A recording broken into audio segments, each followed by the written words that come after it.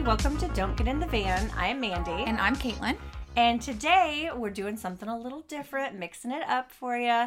We are both going to tell the story today.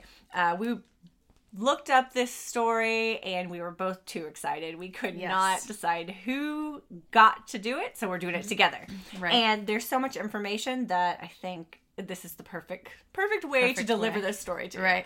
Well, the other thing is this one's really appealing to each of us because Mandy obviously teaches yoga. Yes. And I actually have a coworker who lived in Bethesda and was eating food at a restaurant right across the street while this was happening. And that's actually how I found out about the case. That's right. He's the one who told me, and then I told Mandy, and we were both like, oh, how do we decide who does it? Exactly. So if you guys don't know already, we're doing the Lululemon murder. Mm-hmm. And this happened in Bethesda, Maryland. So I'm going to get right into the details. All right, let's go. All right, we're going to start with, if anybody does not know what Lululemon is, it was founded in 1998. And the founder's name is Chip Wilson. And I'll get to Chip. It was founded in Vancouver, British Columbia. And the first standalone store opened in November of 2000. Lululemon sells athletic wear, including tops, yoga pants, shorts, sweaters, jackets, undergarments. What? I had no idea. I didn't know they sold undergarments. I didn't know this either. Hair accessories. Wait, like underwear or just sports bras? Because that would make more sense. I mean, I don't know. Because never stepped foot in one of these stores before. Yeah. I'm sorry, but your leggings are overpriced and I'm not that bougie. Yeah, they're real overpriced. Hair accessories, bags, yoga mats, water bottles, personal care products such as deodorant and dry shampoo. Interesting. I know. Lululemon deodorant, come on. It's $25 and it probably doesn't work. Yeah, that's what I'm thinking. The company has 491 stores internationally and also has a very big online presence. So they sell online. So back to Chip Wilson. He seems to put his foot in his mouth whenever he gets the opportunity. Chip is a total dickhead. So here's a couple things that Chip had to say. He believed that after the birth control pill was created, men no longer knew how to relate to the new female, which resulted in divorce. What? Yeah. The divorce rate went up, right? Okay. So ultimately, Lululemon was formed because female education levels increased because they got divorced and women took power, right? Breast cancer from the pill increased. Yoga and athletics and the desire to dress feminine, all of that came together at once. So that is why he created Lululemon. That's so weird. Yeah. I don't understand. It gets worse. In 2007, Lululemon, so Chip, falsely claimed that the clothes were made from seaweed. Oh, what? They later had to retract their statement. Seaweed? They're trying to, What is the deal with this guy? I don't know. Seaweed? That doesn't even sound appealing. Who's going to be like, I really want to buy these leggings. They're made out of seaweed. I mean, I'll eat seaweed, but I don't want to. Yeah, maybe, but not wear it. Wear it. That's very strange. I don't know. Okay, so Chip also told Canada's National Post Business magazine. This is so bad. It's funny to watch them try and say it when asked about his views on the Japanese pronunciation of the company's name. In 2009, he wrote, "It was thought that a Japanese marketing firm would not try to create a North American sounding brand with the letter L because the sound does not exist in Japanese phonetics. By including the L in the name, it was thought that the Japanese consumer would find the name innately North American and authentic." Huh. That is so racist. Dude, he's like the biggest douchebag alive. And he doesn't care. He told the National Post Business magazine of Canada that. He's like, it's funny to see him say it. That's horrible. Oh what an ass. Oh, to God. Canada's The Tie, he reported, according to those who attended this conference that they, like a big conference that they all attend, he told delegates that third world children should be allowed to work in factories because it provides them with much needed wages. Oh my God. They also say he argued that even in Canada, there's a place for 12 and 13-year-old street youths to find work in local factories as an alternative to collecting handouts. This is so cringy. He said, I look at it the same way the WTO does, and that is that the single easiest way to spread wealth around the world is to have poor countries pull themselves out of poverty. Oh my god. So let's send your kids to work. Cringy. Mm-hmm. Wilson once suggested in a Bloomberg TV interview that some women's bodies, quote, just don't actually work for his yoga pants. They don't work for some women's bodies. It's really about rubbing the thighs, how much pressure there is over a period of time and how much they use it.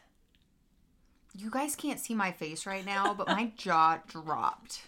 Are you kidding me? No, he said this, and I was telling my husband the other day, and he was like, I remember that. It was a huge thing. It blew up because now if you look at their website, it's very diverse with nationalities and skin color and body shape. But before, all skinny white chicks. And, you know, because bigger girls, their thighs rub together too much. Oh my god. Can you freaking believe that? This fucking guy, I swear. Yikes. All right. I was never going to buy his yoga pants before, but I'm definitely Never not going going to to buy now. them now. Oh, wow. Late in 2011, the company began printing the phrase, "Who is John Galt?" on their shopping bags. Galt is the star of Ayn Rand's novel Atlas Shrugged. I've never read Atlas Shrugged. I've never read it either. There's a movie too, right, though? Yeah, I think so. But pretty much laissez-faire capitalism, which argues that the naked pursuit of self-interest should be society's highest ambition. He read the book when he was 18, but the company later, after he leaves, removes it from their website. They're like, this is insane. Like, yeah. Atlas Shrugged? What? This is like a fiction novel, right? Yeah. Why are you promoting that as... Is he getting something for that? I don't know. Oh, boy. Royalties. Yikes. In 2012, he finally resigned as the Chief Innovation and Branding Officer. Thank the Lord. Yeah. The company did not say whether the move was linked to his string of controversial headlines. He stayed on as chairman, but his duties were taken over by new CEO Christine Day. He later invested $14 million in a tea company. Oh, boy. Yeah. He has too much money. In March of 2013, the company sold some faulty pants. And I like how they said this. Faulty pants that became see-through if you did the, quote, downward dog yoga position. Oh, boy. So in a downward-facing dog, Yeah. They're saying you bend over, your ass is You're going to out. show. Yeah, everybody right? can see or your undies or not crotch lack or of. whatever's happening. Yeah. They only took 6% of their stock off the market. Lululemon then recalled more than 318,000 women's tops due to dangerous hoodie strings that could choke you. What? Yeah. What the fuck? Seaweed is not their friend. Oh my god. In 2015, he finally quit his position as board member and moved to sell his entire stake in Lululemon, worth more than $1 billion. Holy crap. So that ends his formal association with the company completely. So he's no longer part of it as of 2015. Sounds good. But for a long time, it was like an actual shit show. Yeah. Like a circus. Woo. So where does this case that we're talking about take place? At a Lululemon store in Bethesda, Maryland. And that's a very affluent suburb of Washington, D.C. This story takes place in 2011, and the demographics at that time, there are 61,000 residents, very wealthy, a very well-educated area. 85% are white, 2.5% are black, 7% are Asian. There are more Asians than blacks here. And that's crazy. That's weird, right? Yeah. 5% Hispanic and 5% other. Okay, so that's where this is taking place. So I'm going to run you through our two main characters. All right. Both of these girls, or women, we're going to call them women. They are women. Both of these women work at the Bethesda Lululemon store. So let's start with Jana Murray. Jana is a 30-year-old Very dynamic personality, very close family. She has 2 brothers, religious upbringing. Again, very well educated. She was known as everyone's best friend. Everybody was like, Gina's my best friend. And they were like, well, she's everybody's best friend because she's so nice. And she's just like a lovely human. Fun-loving, risk-taking. She did a lot of cool stuff. Skydiving, rock climbing, trampolining, spelunking, trapezing. Spelunking. I know, right? She's a world traveler. And for her 30th birthday, she went bungee jumping. Oh, hell no. Yeah. Very athletic, loud, bubbly, life of the party. And she stood on principle and called out her friends if they like stepped over the line. So all around sounds like she's a good person. Not saying she doesn't have any faults. We all do. But she was ultimately a really nice person. Genuine person. So she worked in marketing at Halliburton, which is an international oil field service company based in Houston. After she worked there for 6 years, she just wanted more out of life. And so she's like, I'm going to enroll in grad school. So she enrolled at Johns Hopkins University in Washington. She didn't just enroll in one master's program. She enrolled in 2. Holy crap. I know. Those were business administration and communication. And at the time that this case takes place, she's 10 weeks away from graduating with 2 master's degrees. Wow. Which is amazing. Insane. Yeah, it's great. She's a beast. She is. She does so much. Yeah.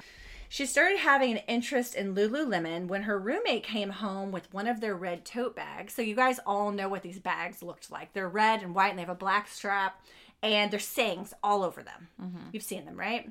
Actually, I don't think I have. Okay.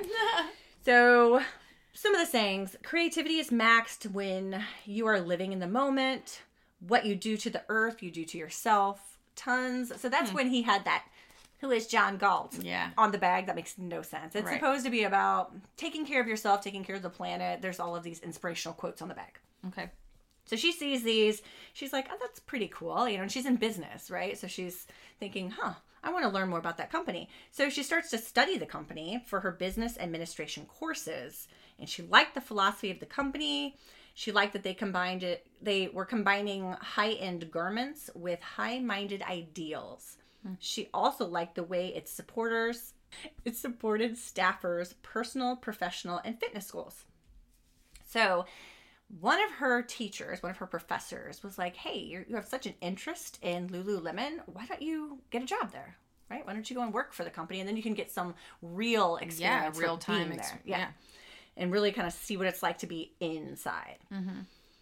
So she's like, yeah, that's a great idea. So she gets her job, but then her whole life is intertwined with that company. She ends up going to yoga. They have free yoga Sunday mornings, I guess. She used the company's free passes to fitness clubs, and she helped develop store's social media outreach. So she was all over the place. Yeah. She decides to write her thesis for her master's on Lululemon. She writes a media plan recommending that the founder, Chip, and its new CEO, Christine, take special media training in New York City.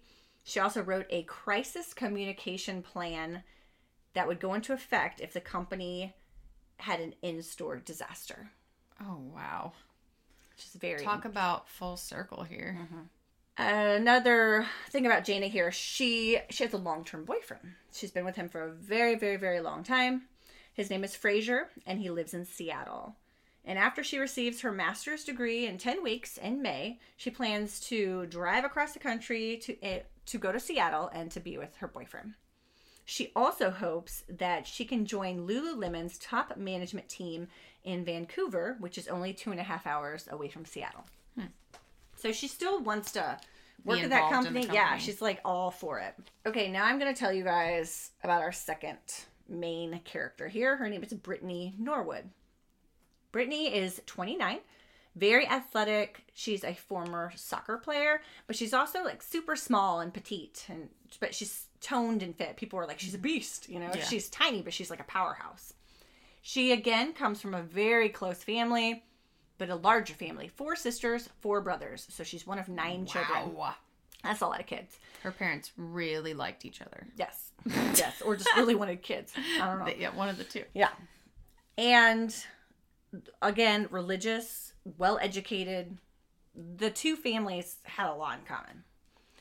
She always was laughing and smiling. She always had her hair done, her nails done, her clothes looked sharp. She liked the best food, the best drink, and her closet was immaculate, they said. She's like, I'm a neat freak. So she's really all about her appearance and just keeping things in order, it seems. She worked at Lululemon in Bethesda for only a month when this case takes place. Okay. Because she was transferred from the Georgetown location after she and other employees took advantage of the once-a-year employee discount. So they went tremendously over what they were supposed to do. Oh. So say you get $1,000 limit. She went way over. Should they get a once-a-year discount? Once-a-year discount. So Lululemon, from what I know from research, they don't give discounts really. So once a year, they get one. They get one.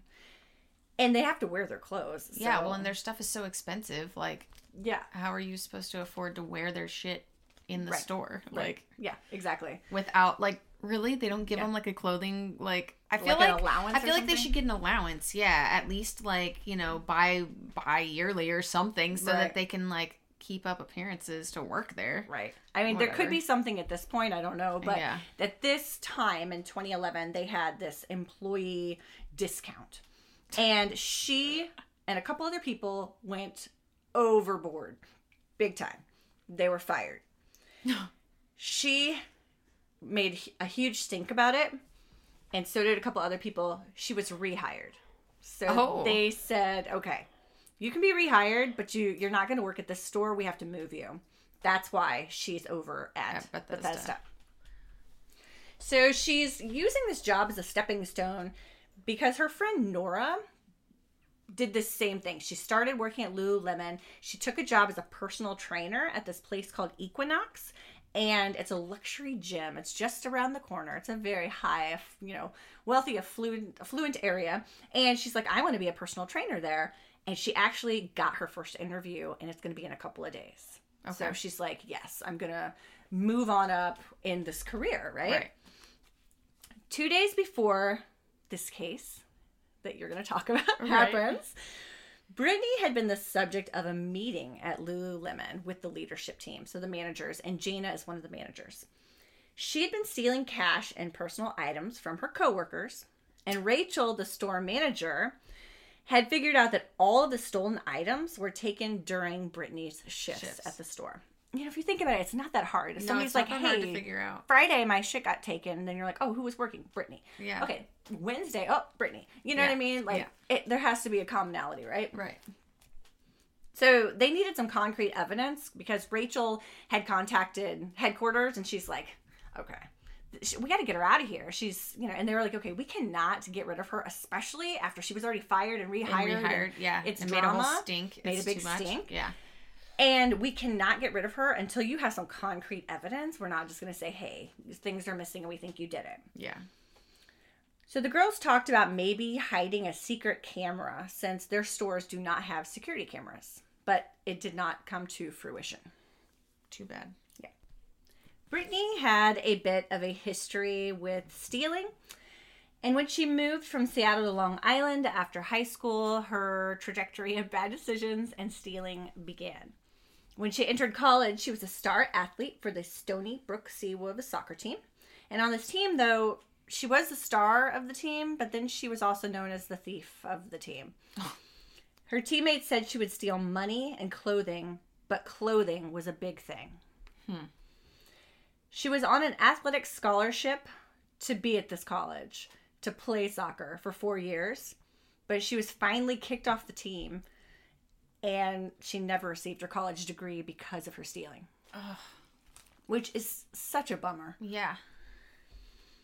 After she moved to Washington, D.C., her deviant behavior continued, and this is what her court record includes.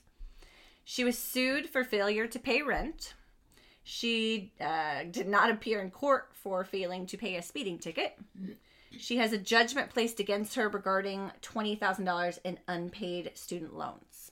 Oh, boy. A hairdresser actually blogged about Brittany once because she ordered really expensive imported hair to get a full weave. But when the time came to pay, She said that her money that she had in her wallet was stolen. So she couldn't pay for her services.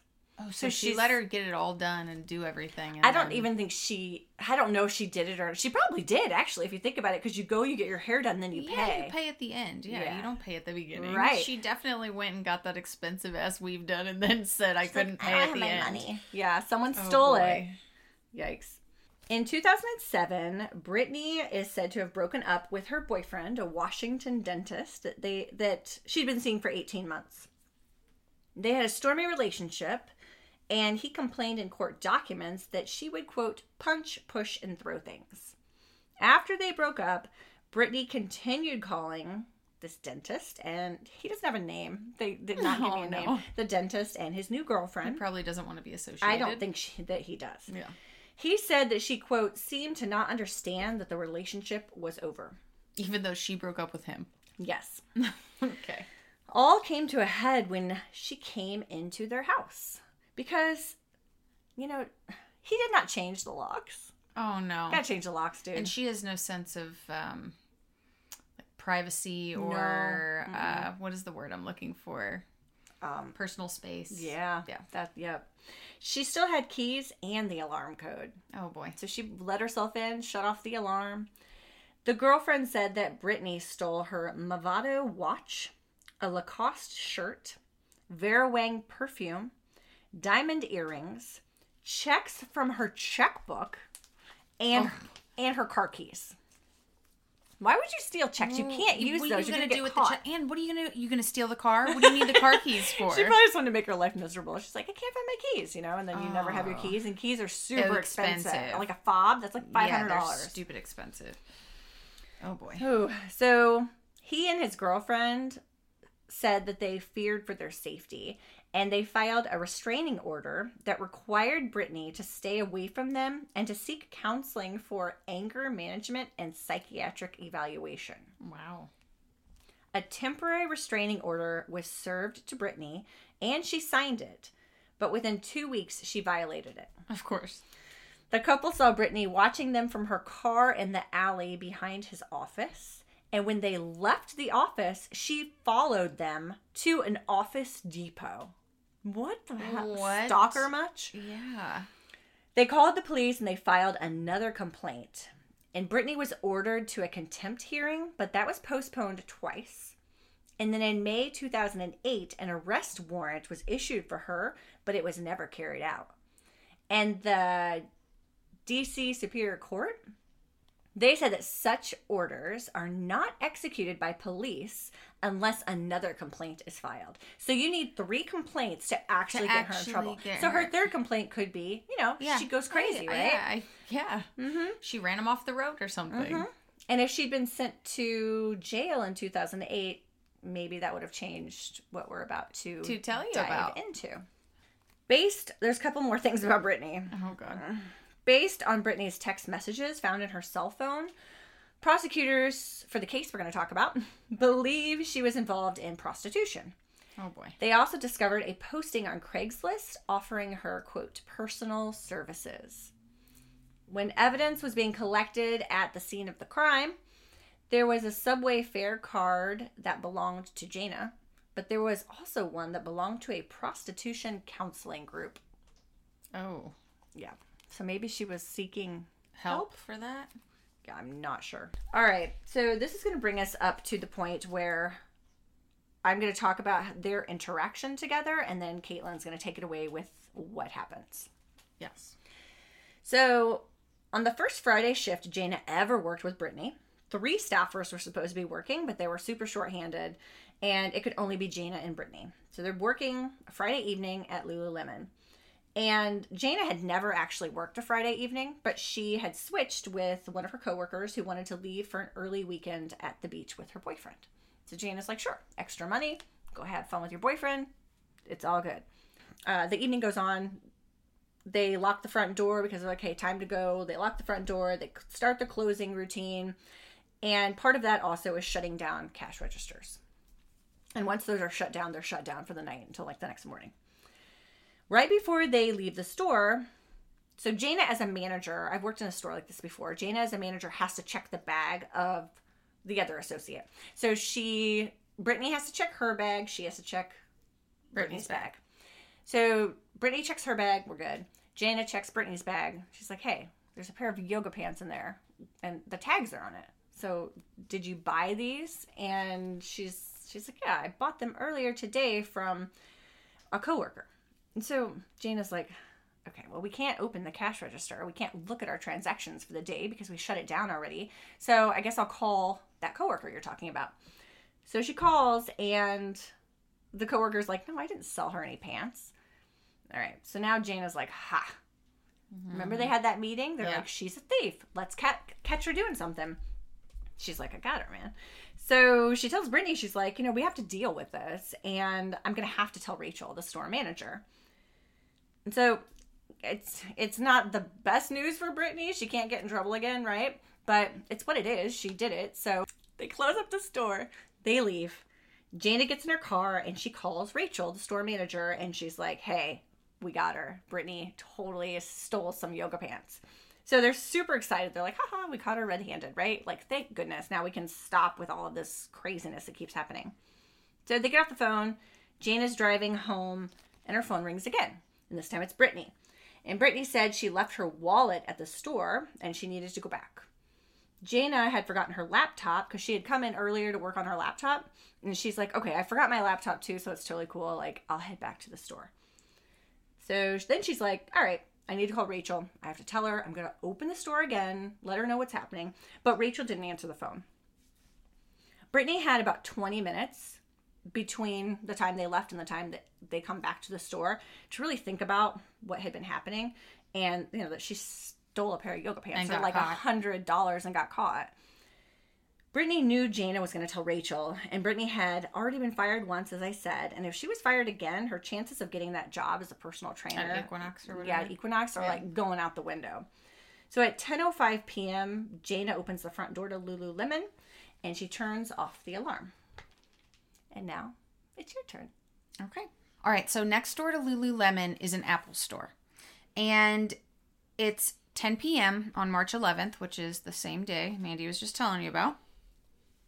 There's a girl named Yana Sverzo. I'm not really sure how to say her last name.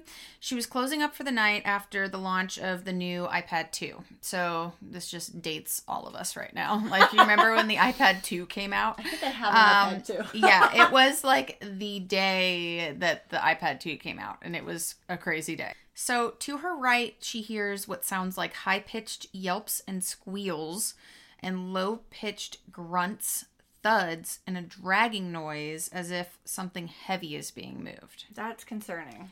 Yes. So Yana thinks that maybe they could be coming from the rear, like the rear room in the Apple store, or maybe the back exit upstairs. There's still technicians working on duty upstairs. So she asks one of the security guards if they'll help her search. So her and the guard split up. About 2 minutes later, they both make it upstairs, and they spoke with another manager, Ricardo Rios.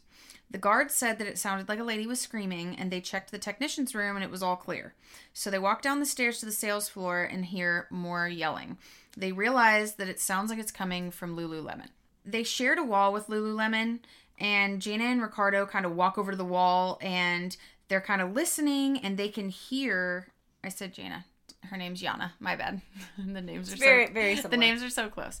So Yana and Ricardo walk over close to the wall, and they can hear someone saying, "Talk to me, don't do this, talk to me, what's going on?" Then she heard what sounded like a different voice, maybe that one that had just been screaming, and now it was quicker. "God help me, please help me." So Ricardo also can hear the voice of the one saying, "Talk to me," but he couldn't really make out the words of the second one. They were pretty muffled. They were covered by a lot of crying and panting, as if the woman was like trying to catch her breath. So Ricardo knocks on the wall and shouts, "What's going on?" Just like trying to get somebody's attention, Yana suggests that they call the cops, and Ricardo says that it's up to her, but he thinks that it's a private matter and tells Yana that it sounded like one person had just heard like tragic news or something, and the other one is just trying to get her to talk about it. He thinks it's just drama. Gotcha. So then Ricardo goes back upstairs because he's like, I'm not worried about this. It's around 10:19, which is about 8 minutes after Yana first heard noises.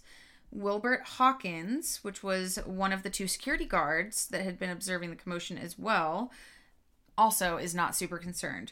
He says that he figured that the crashing sounds could have been merchandise displays falling over, and yelling of some kind was just like people horsing around next door. So he's really not thinking this sounds threatening. He's not worried about it And either. he's security. He's security. Okay. Yana hears the noises and they're getting more faint. So outside on the streets, things had slowed down, but there were definitely still people walking around out there.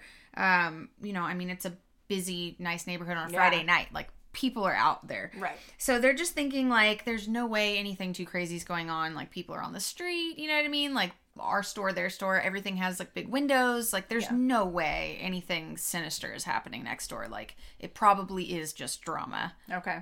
They don't think much of it. She just lets it go. Ricardo left at 10:56, and Yana finished about 10 minutes later, walked downstairs. She says that when she walked out the front door, the restaurant to the left was still open, which I'm assuming is the restaurant my friend was eating at.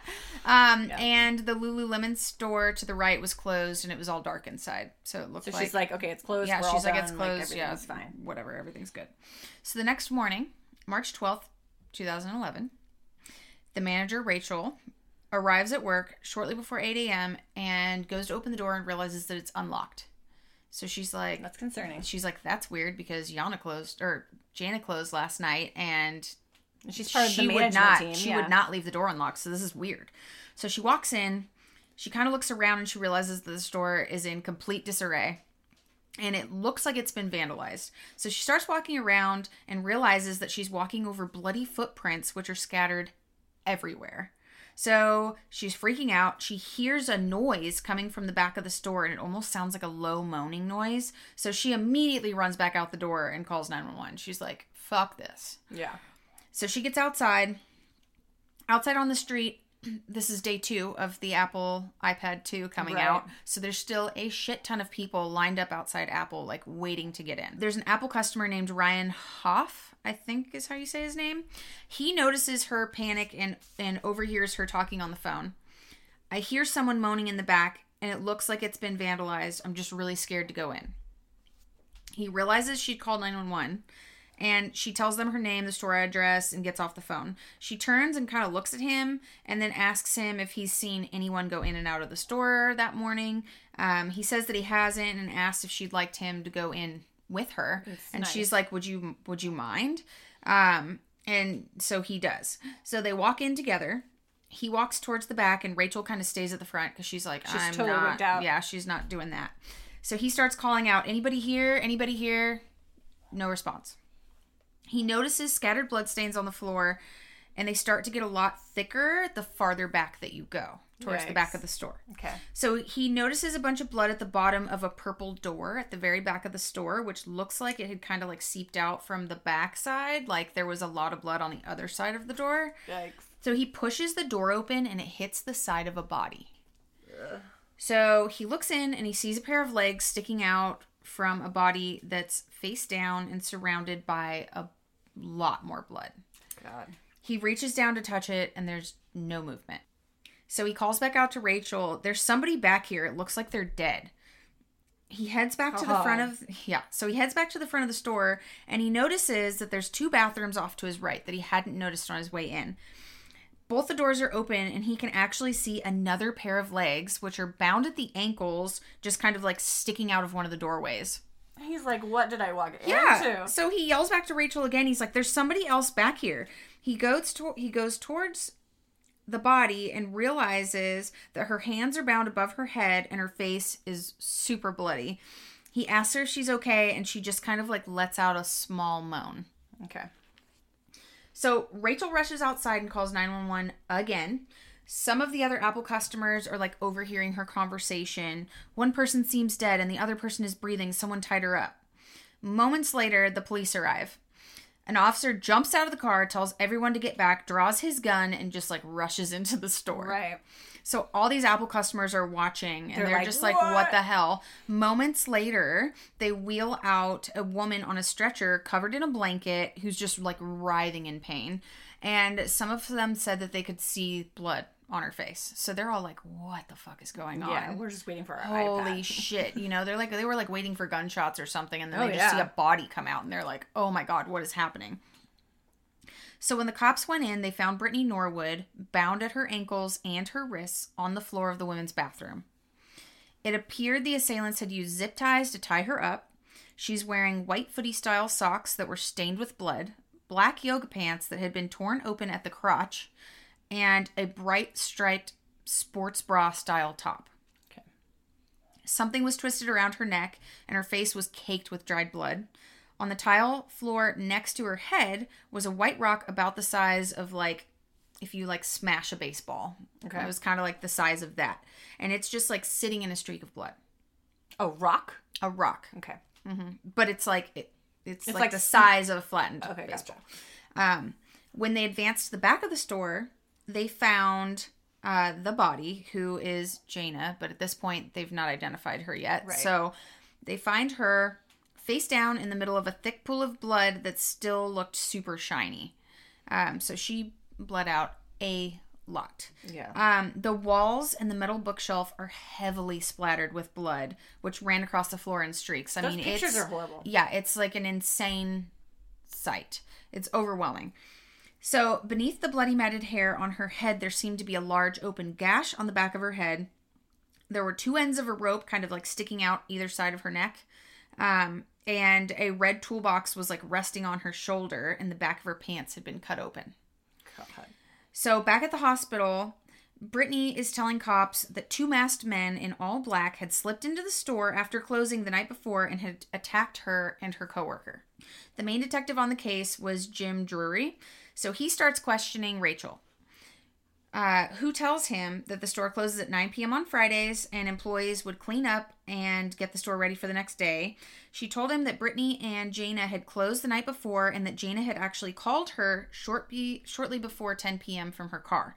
They had a conversation about the bag checks. Right. And basically she explains to him what bag checks are because he's unfamiliar with it. Yeah. She suspected Brittany of stealing the yoga pants, and so Rachel had also heard from other coworkers that Brittany had accidentally left her wallet in the store when they closed and called Jaina to let her back in.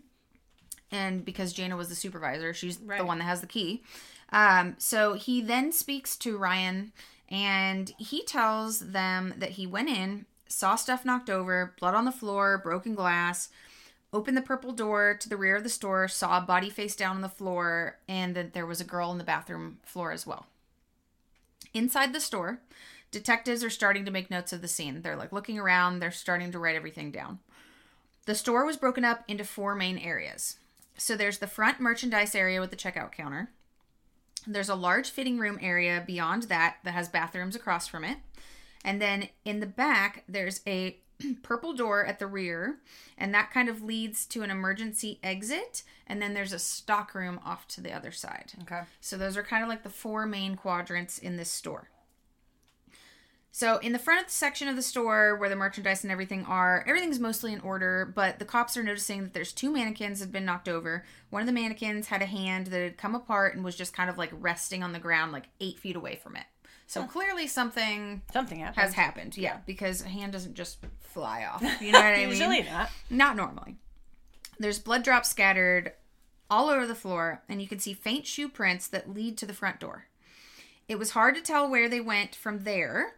There had been at least a dozen people walking through them that morning between the medics, everybody had been walking in there at this point. So there's no way to really know. There was an obvious dry shoe print that he was able to get a photograph of for evidence, though. So at least one that he's able to find that he's like, oh, you can totally see what this is. Right. I'm marking this. So he catalogs it. The safe behind the register was open, and there are receipts all over the floor. And as he walks around a display rack, he notices that there's a flat screen TV that had been knocked over, and it's just kind of like resting on its back on the floor. That's a lot of disaster in there. I Yeah. mean, that's like TV. And you're going to mannequins hear, and- I'm going to go through all of this because I really want you guys to like understand the scene that they walked into and what they're seeing. So I may have done too much, but you guys are going to hear it all. It's so important because it is an insane whirlwind case. Yeah, it's insane. So there's also a black bag, which appeared to have been dropped suddenly, and it had a couple contents kind of like spilling out of it. So there was a white candle, a tube of lip balm, and a pair of headphones, just kind of like, just coming out of the bag. Dumped out of the bag. Mm-hmm. There's also clothes and green water bottles just kind of scattered about. Okay. The fitting area, which was surrounded by full-length mirrors, had changing areas and 2 bathrooms. There was a partial bloody palm print on the wall kind of in the corner near the bathrooms. There's also bloody footprints just like crisscrossing each other all over the floor. Yeah, wasn't it just... It just like, they, made they no were sense. they were literally everywhere. It made no sense. In the bathroom where Brittany was found, they noted blood and rocks on the floor. There were some blood drops in the sink near the drain and a smudge of blood across the mirror. There was a severed zip tie, which most likely came from Brittany when the paramedics came to get her. Yeah. On the floor just outside of the bathroom was a wooden coat hanger, a bottle of Windex, used paper towels, and a knocked over like Buddha statue that appeared to be about 10 inches tall. So, I mean, that's a decent sized statue. And it's probably... Did it say what it was made out of? They didn't say, but they said it was really solid. So it must like have been like heavy. a bronze statue, probably. Maybe, or wood. Yeah. I don't know. Because I have some of those statues, and those really heavy, like brass or bronze ones, those are heavy. That's like a murder weapon right there. Oh, yeah, for sure. For sure. That's why it's way up at the top of a shelf. Yeah, like where nobody can get to it or hurt themselves with it. So in the rear stock room, there's shelves and racks just kind of lined in all different directions. It's creating a lot of blind spots. Okay. So the detectives are like really glad that somebody already went in there and cleared it, because they were like, literally anybody could just be crouching in here like ready to pounce on me. Exactly. The floor is covered with bloody shoe tracks, of course, because everything is. In the back part of the room was an office with a desktop computer. And there's like a white laptop closed on top of the filing cabinet. That's probably Jana's, right? Right, and the desktop computer is on. Back in the main stockroom, near a wall and off to kind of the side of a chair, was a cream-colored women's wallet. They open it up, and inside they find Brittany Norwood's license. To the right on the floor, the bloody shoe tracks were heavier and more concentrated, starting to head towards the kitchenette. All right. In the kitchenette was a small sink, a refrigerator, and a microwave.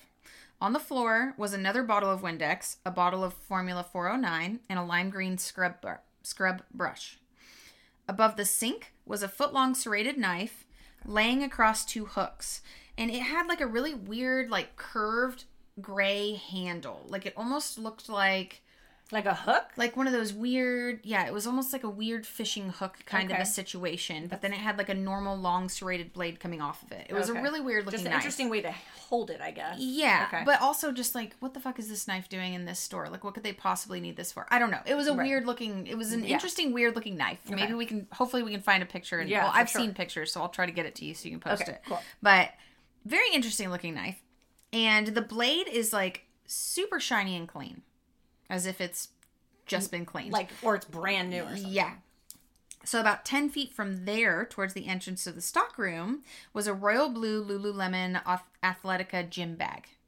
So inside the bag are computer cords, a digital camera, a tangerine, a bottle of Argentinian wine, and a book called The Leadership Pipeline: How to Build the Leadership-Powered Company. Okay. There was also a brown wallet with a Johns Hopkins University student ID and a Texas driver's license, both with the name Jana Murray on them. The detective noted that there was no keys or cash in the bag. All right. So then back at the hospital, officers collected Brittany's clothes for evidence. All of her clothes were bloody and her pants were ripped and slashed in multiple places.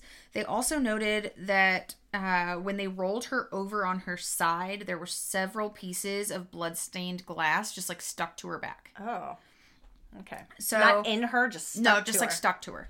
So like they had broken and she'd like laid on them. You know what I mean? Gotcha. They were just like stuck to her. So the detective at the hospital takes notes of her wounds. She had an inch-long laceration between her thumb and her forefinger on her right hand, numerous lacerations on her chest, stomach, back, and legs, and also what appeared to be defensive wounds maybe on her hand. Detective Mackey sits down to question her, And she's like, we want to kind of figure out what's going on, what we can do to help you. I know you've been through a lot. And Brittany replies asking if she could tell her how her friend is doing. And she replied that she hadn't been down to the scene yet. She told her she'd check and on her when they were like done talking. Right. Brittany asked, do I have to talk right now? And the detective said, you don't have to. We can't make you. But if it's something that you can tell us that will help us find who did this, that's really important to us and to find these people. Right, exactly. So she responded, if you want, you can just ask me questions. Which I'm kind of like, really? You're just going to tell them they can just ask you questions? You're not going to like willingly give them information without them asking? And if there's people that have attacked you, don't you want them to be found? You would think, I would right? think, right? So Brittany tells her that she and Jana had been the only two employees working late the night before. They had both left the store at 9:45. Brittany walked towards the nearby subway station, and Jana headed in the opposite direction towards her car. A few minutes later, Brittany realized that she forgot her wallet, so she called Jana on her cell phone and asked if she could come back and let her in. Jana told Brittany that she'd left her laptop as well, so she didn't mind coming back. They met outside and went in and deactivated the alarm, but they didn't lock the front door behind them because they thought they would just be like in and out. Once they got inside, two men covered head to toe in dark clothes with gloves and ski masks with narrow slits for the eyes and hoodies over their heads slipped in behind them. They unleashed a brutal attack on the two women. One was about 6 feet tall and dragged Jana by her hair as she screamed for help. The shorter one was around 5'3". He threw Brittany to the ground, knocking her bag to the floor, and he demanded, "Where's the money?" and made her open the safes in front of the store. Then forced her back to the rear of the store where he tied her up and raped her, at one point also violating her with a wooden hanger. Yikes. Mm-hmm. He struck her in the forehead hard enough to make it hard for her to remember much of what had happened next. Okay. She said she never saw the skin color of the assailants, but that they sounded like young white men. The detectives then interviewed Jana Sverzo, the lady who worked at the Apple store, who told them that she had heard screaming the night before around 10 p.m. and it seemed to be coming from the yoga store next door. There were also other sounds like dragging and something heavy hitting the ground. She said that she heard parts of what sounded like two women's voices. One said, "Talk to me, don't do this, stop, oh God." And the other said, "Oh God." The voices would rise and fall, and she couldn't really make out everything. She didn't hear any male voices, though.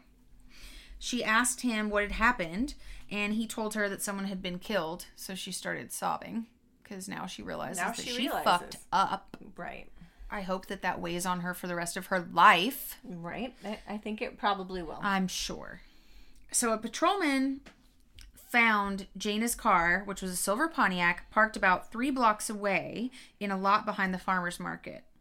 So soon after, Officer John Tierney contacts Detective Drury and tells him he'd seen the car parked in the lot at 12:30 a.m. with someone sitting behind the wheel. What time was this? Sorry. This was 12:30 a.m. Okay. So he said he'd worked an overnight shift just after midnight. He eased his patrol car through the parking lot, looking around just for anything out of the ordinary, as cops do. Right. And he took note of a silver Pontiac parked headfirst into a spot. And the only reason he took note of this is because the headlights were on. He said he drove by the backside of the car around 5-10 miles per hour and saw the car had Texas plates. There was someone sitting in the driver's seat. He said he wasn't sure if the person was a man or a woman. He said he'd considered stopping his cruiser and talking to the driver, but at the time it just didn't seem like a big deal, so he didn't waste his time. Some people do strangely sit with their lights on, and I never get that. Yeah. But yeah. So he was familiar with the county's restrictions on smoking inside bars and restaurants, and he just kind of figured it was somebody grabbing a smoke in a cold night, just like hanging out in the car. So 2 hours after spotting the car, he drove through the parking lot again, and again sees the car with its lights on. He said he didn't notice if anyone was behind the wheel or not at that point. So then about an hour later, he returns to the lot again. The Pontiac is still there, but this time the lights are off and there's definitely nobody inside. So somebody was definitely inside for a couple of hours. A long time. So Detective Craig Wittenberger, the sergeant who was supervising the case, had a hunch at this point. Yeah. For him, Brittany's story is not adding up. For starters, the phone conversation about the possible theft between Rachel and Jaina about Brittany, at the very least, said something about her character and shed some doubt on her reliability as a credible witness. There was also the thing about the men wearing ski masks and her saying she couldn't see what race they were, but as we all know, ski masks generally show like somewhat of skin tone around. So there's no way they just had these ones that were like perfectly cut around their eyes where you couldn't see skin tone. Like it doesn't make such a good point. He's like, this makes no sense. Yep. Also, probably the most troubling to him is the photographs of Brittany's wounds. The bloody cut to her forehead did look pretty serious, but the long superficial cuts across her back, thighs, stomach, and breasts appeared to be the same depth as if she hadn't moved or struggled at all while they were inflicted. Right, and who does that? Exactly. He thought maybe whatever happened the night before, Brittany somehow had something to do with it. He suspected that she knew the robbers and maybe helped them get into the store, but then maybe things got out of hand, and so she came up with a cover story that included injuring herself. Okay. It's a good start, right? Mm-hmm.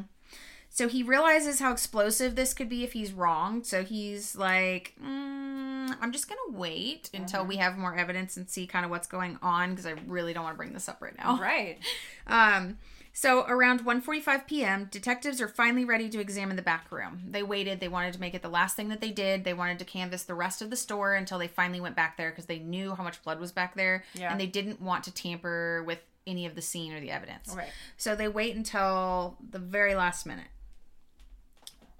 When they opened the back door, they noted that there was blood smeared on the inner push bar. On the right side of the bar, they saw a key inserted into the lock to deactivate the fire alarm. Oh. So they looked down the hallway and they could see dried, bloody footprints coming towards them that stopped at the doorway, but there were no tracks outside on the pavement. Which is weird. Unless you take your shoes off. Right. And that's strange. So this led them to believe that maybe the assailants had exited through the front door, which also seems weird because there's people on the street. Yeah. Why would they go out the front door? So they're like, no idea. They're like, this is interesting. So they take note of that. And they wouldn't have known that there were no security cameras. Right. And there probably are security cameers around the area. I mean, unless there's somebody who worked with Brittany, like was working with Brittany and she told them there were no cameras. Because remember, the one cop at this point's like, I feel like she has something to do with it. So everybody's wheels are turning at this point. Exactly.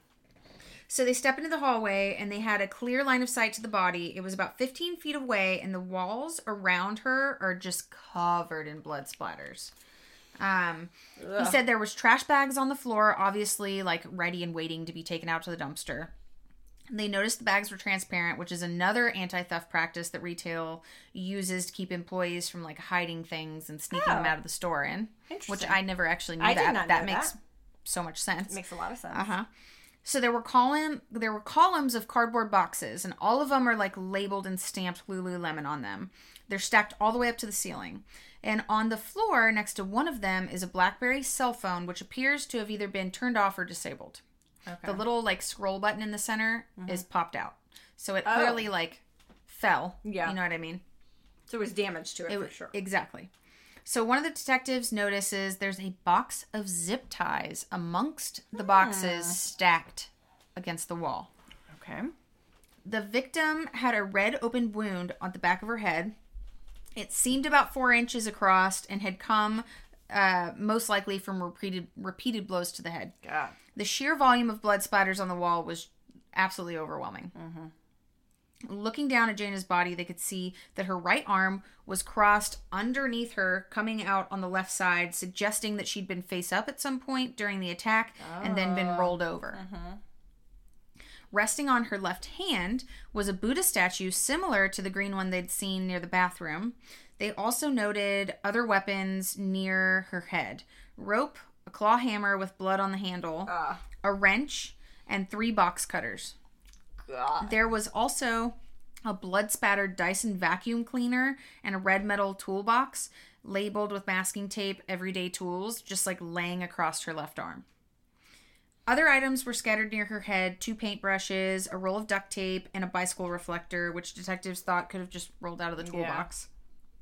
At this point, detectives still haven't formally identified the victim as Jaina, but it definitely seems that that's who this is. Right.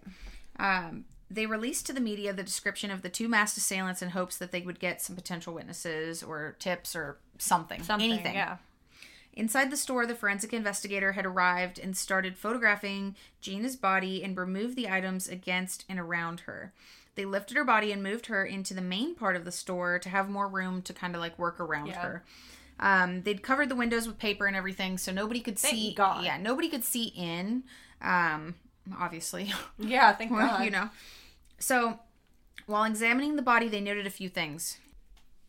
So, her nails were chewed down, and there were clumps of hair that had been removed from her fingers. There were cuts and bruises on the backs of her hands and dried blood all over them. At the base of her neck were 2 significant stab wounds. Ugh. And when they lifted her shirt, there was another wound in her, like in the middle of her back. God. When they turned her over, her face had deep gashes and gouges, way too many for them to count, crisscrossing her forehead, cheeks, lips, and chin. Her face was so badly bruised and bloody it had started turning purple, and she was completely unrecognizable. That's so horrible. They decided to take her body out the back door so they could avoid all that crowd outside. And they were like, knowing at this point that they haven't informed the families yet. And they're like, we don't want anybody to see this shit on the media. So we're going to take her out the back door where they can have like some cover. The Apple Store employees had also given them surveillance footage from the night before of the parking lot behind the stores. So while watching this footage, they discovered that just after 11 p.m., 2 men suddenly appeared from the left side of the screen walking towards the right. One looked to be about 6 feet tall and the other was shorter. They were both dressed head to toe in black clothing. So maybe that's them. Maybe. You can't see Lululemon's back door, though. You can just see that they're coming from that direction. You can't see if they come out of it or not. One had a knit cap, and it was kind of like rolled up, kind of like a burglar would do when they're once they get in somewhere and they like roll it up so they can see, you know. He couldn't see their faces, but one of them was talking on a cell phone and the other one had a backpack and they were moving pretty quickly. Okay. And was one short and one tall? Yes. So, the next morning, they began the autopsy, and the medical examiner suggested that Jana probably reached for her forehead reflexively after receiving like the first couple blows to her head. Yeah. And this is most likely why her hair was tangled up in her hands. God. She most likely tried to shield herself, but the blows just kept coming. Yeah. The killer or killers probably used the rope late in the attack, possibly after she'd fallen to the ground. There were rope fibers on her hands as well, suggesting that she was able to like get her hands under the rope and loosen it even when she was dying. So it was around her neck, like tied. Yeah, but there was like a rope burn on her chin and on her neck. So clearly she had been able to get her hands in there and kind of like move it. Yeah. They examined the open wound on the back of her head and they counted 13 fractures, which had caused a portion of her skull to actually cave into her brain.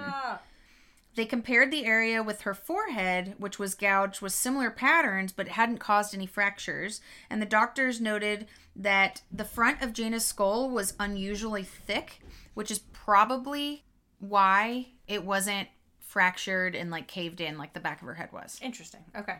The doctors had found more than 200 injuries to Jana's face, head, and neck, and more than 100 to her hands, arms, and shoulders. They also counted at least 5 different wound patterns, suggesting that at least 5 different weapons had been used. That's insane. Yeah, and there were 1/4-inch circles that were surrounded by smaller circles on Jana's hands and skull. There were 2 rope burn injuries, one to her throat and one to her chin. They also noted that there was blood in the wound paths, suggesting she'd still been alive for all of them. That's so horrible. Because it's just like, you know what I mean? It's still coming out and it's traveling. Which is just absolutely insane. That's 300 injuries. Just incredible. So the worst of the injuries was a stab wound at the base of her skull. And the opening measured 1 inch long and only like a 1/16 of an inch wide. Oh. So this is like a small... Yeah. Almost like an ice pick. Something really small. Or maybe a screwdriver or something. Or scissors. Which they found those things around her head. So who knows. It said they were thinking maybe a thin knife of some kind had actually gone deep enough to chip off a piece of vertebrae. Holy shit. Pierce her skull and cut the base of her brain. My God. Oh, This my is God. brutal. I didn't know about that part. Brutal. That's horrible. So the wound path also showed blood, indicating it was most likely the fatal blow. So she went through all of this shit, and that was the last thing that happened. Right. And she was alive through For all of of this brutal beating. Yeah. Horrible. Ugh. It's traumatizing. So based off of the countless defensive wounds she had, they determined she may have received a powerful strike early on that kind of dazed her and didn't allow her to really fight back that much. Not as much as she could. Yeah, Because she was strong. Because she was strong, yeah. Yeah. So if she hadn't have been, like, debilitated or, like, immediately early on, she might have been able to do more for herself. But I think that whatever happened, she got, like, a good knock to the head and, like, was just disoriented. Right. So at the station, the tip lines are starting to overflow with phone calls and emails. Most of them were too vague and unrelated to bother with, but a good majority centered around one specific person. That person was 40-year-old Keith Lockett. So he was known around the area for drinking too much beer and saying sexually charged comments to women. Right. So none of the callers put Keith near the store at the time of the murder, but many of them noted that he had been hanging out with a short guy and hadn't been seen at the store where he would normally buy his beer from Oh, okay. since the afternoon of the murder. Oh, okay. So Keith had grown up in Washington, D.C. He graduated from high school, had a long career as an amateur boxer, and the arrests kind of started piling up when he was 19. They ranged from cocaine possession, assault and battery, robbery, carrying a loaded gun, disorderly conduct, and beating someone with a stick. Not all the charges stuck, but this is like this dude's rap sheet, okay? Someone with a stick. Beating That's really someone funny. with a stick. It's not funny, but it's kind of hilarious. It's kind of hilarious. So, the detectives found an active warrant charging Keith with furnishing alcohol to a 15-year-old. Oh. So, it was small scale, but it allowed them to bring him in for questioning if they could find him. Right. So, they're like, all right, we'll take it. Yeah. So, they went by like the other shops on like the strip, you know, where Lululemon is, just kind of looking for more outdoor surveillance videos, like asking around if anybody had any, if they could take it. While they were out there, a manager from a nearby store said that he saw Keith Lockett on the morning of the murder with two white guys walking towards the street where the yoga store was, and that Keith had a backpack on, and he'd never seen Keith with a backpack on. I mean, remember, this dude is like notorious in this area. Everybody knows who he is. They've all seen him around. He's just like this homeless guy who stands out and says sexually charged comments to women. So not liked very much. And he's like, I've never seen him with a backpack Well, before. and in this area, you know, it's he like, stands out like he a definitely sore freaking stands thumb. out. Yeah. So one of the detectives goes back into the yoga store just to do another once over and see if maybe they notice anything new. They're still, you know, trying to piece everything together. Right. So while he's searching, he notices that a table in the fitting area has drawers beneath it. And the table slides really easily, and it was rotated slightly off center. So he's like, looks like this table maybe was moved during a struggle, and nobody had examined the backside or underneath of it. Oh. Because it was like moved towards the wall, and it was covered by the wall. Right. So he's like, shit, we missed this. Yeah. So he pulls it out. He starts looking underneath it at the shelves, and he notices that there's two pairs of running shoes without laces. Okay? Mm-hmm. So there's a men's pair and a women's pair. And he noticed that there's no other shoes in the store. So he's like, they clearly don't sell shoes. So what the fuck are these shoes for? So he finds it really odd, and he notices that both pairs had traces of like small red stains as if someone had cleaned blood off of them, but missed some of it. Right. The men's pair was a size 14 Reebok. And he turns it over and he's like looking at the pattern and he's like, huh. So then he walks around the bloodstains. He's looking around till he finds like a really good clear print. Mm-hmm. And he kind of flips it over and he looks at him. Perfect match. Yeah, of course. So he's like, interesting. So since they match, now they have this discovery and they're like, okay, we're ramping up this search for Keith. Yeah. They're like, it's a size 14 shoe. It was in here. Like maybe he put it on. or maybe it's his shoe and he left it behind. Right. You know, they don't sell any shoes there, so they're like, what the fuck are their shoes doing here? It just seems weird. Right. So it wasn't long before they had started hearing through the grapevine that Keith had actually turned up at a hospital about 6 miles away with bloody clothes and a swollen eye. Uh-oh. So the officers rush to the hospital. And when they get there, they find Keith in a hallway of the emergency room. And he's just like lying on a bed with an ice pack over his left eye. He has a swollen jaw and a bloody nose. And he immediately recognizes one of the officers and goes, I know you. We go way back, man. Mm-hmm. And so they ask him what happened to his eye and to his nose. And at first he tells them that a black guy with dreadlocks hit him the night before at a club. He said it was a lucky shot and he caught him off guard. He said he didn't know the guy's name, but that he was in his 30s. So then he repeats the story a second time. This time he says that he hit him on the street outside of Bethesda Cares, which is like this homeless care shelter that's in like a nondescript building on that strip, which is another reason why some of these homeless people are hanging out in this like really nice area. Yeah. That makes more sense Bethesda than Cares is there. makes more sense than being in a nightclub. Yeah. So he says that he hits him outside the street, outside of Bethesda Cares, and tried to rob him. He says the man hung out with a short Spanish dude, and the pair had robbed stores in Bethesda recently, and they had cut that girl. The detective asked him how he knew this, and he said by hanging out on the streets. Then he got all teary-eyed and said he was across the street when that woman got hurt. The black dude and the Spanish dude robbed the lady and cut her. I seen it with my 2 eyes.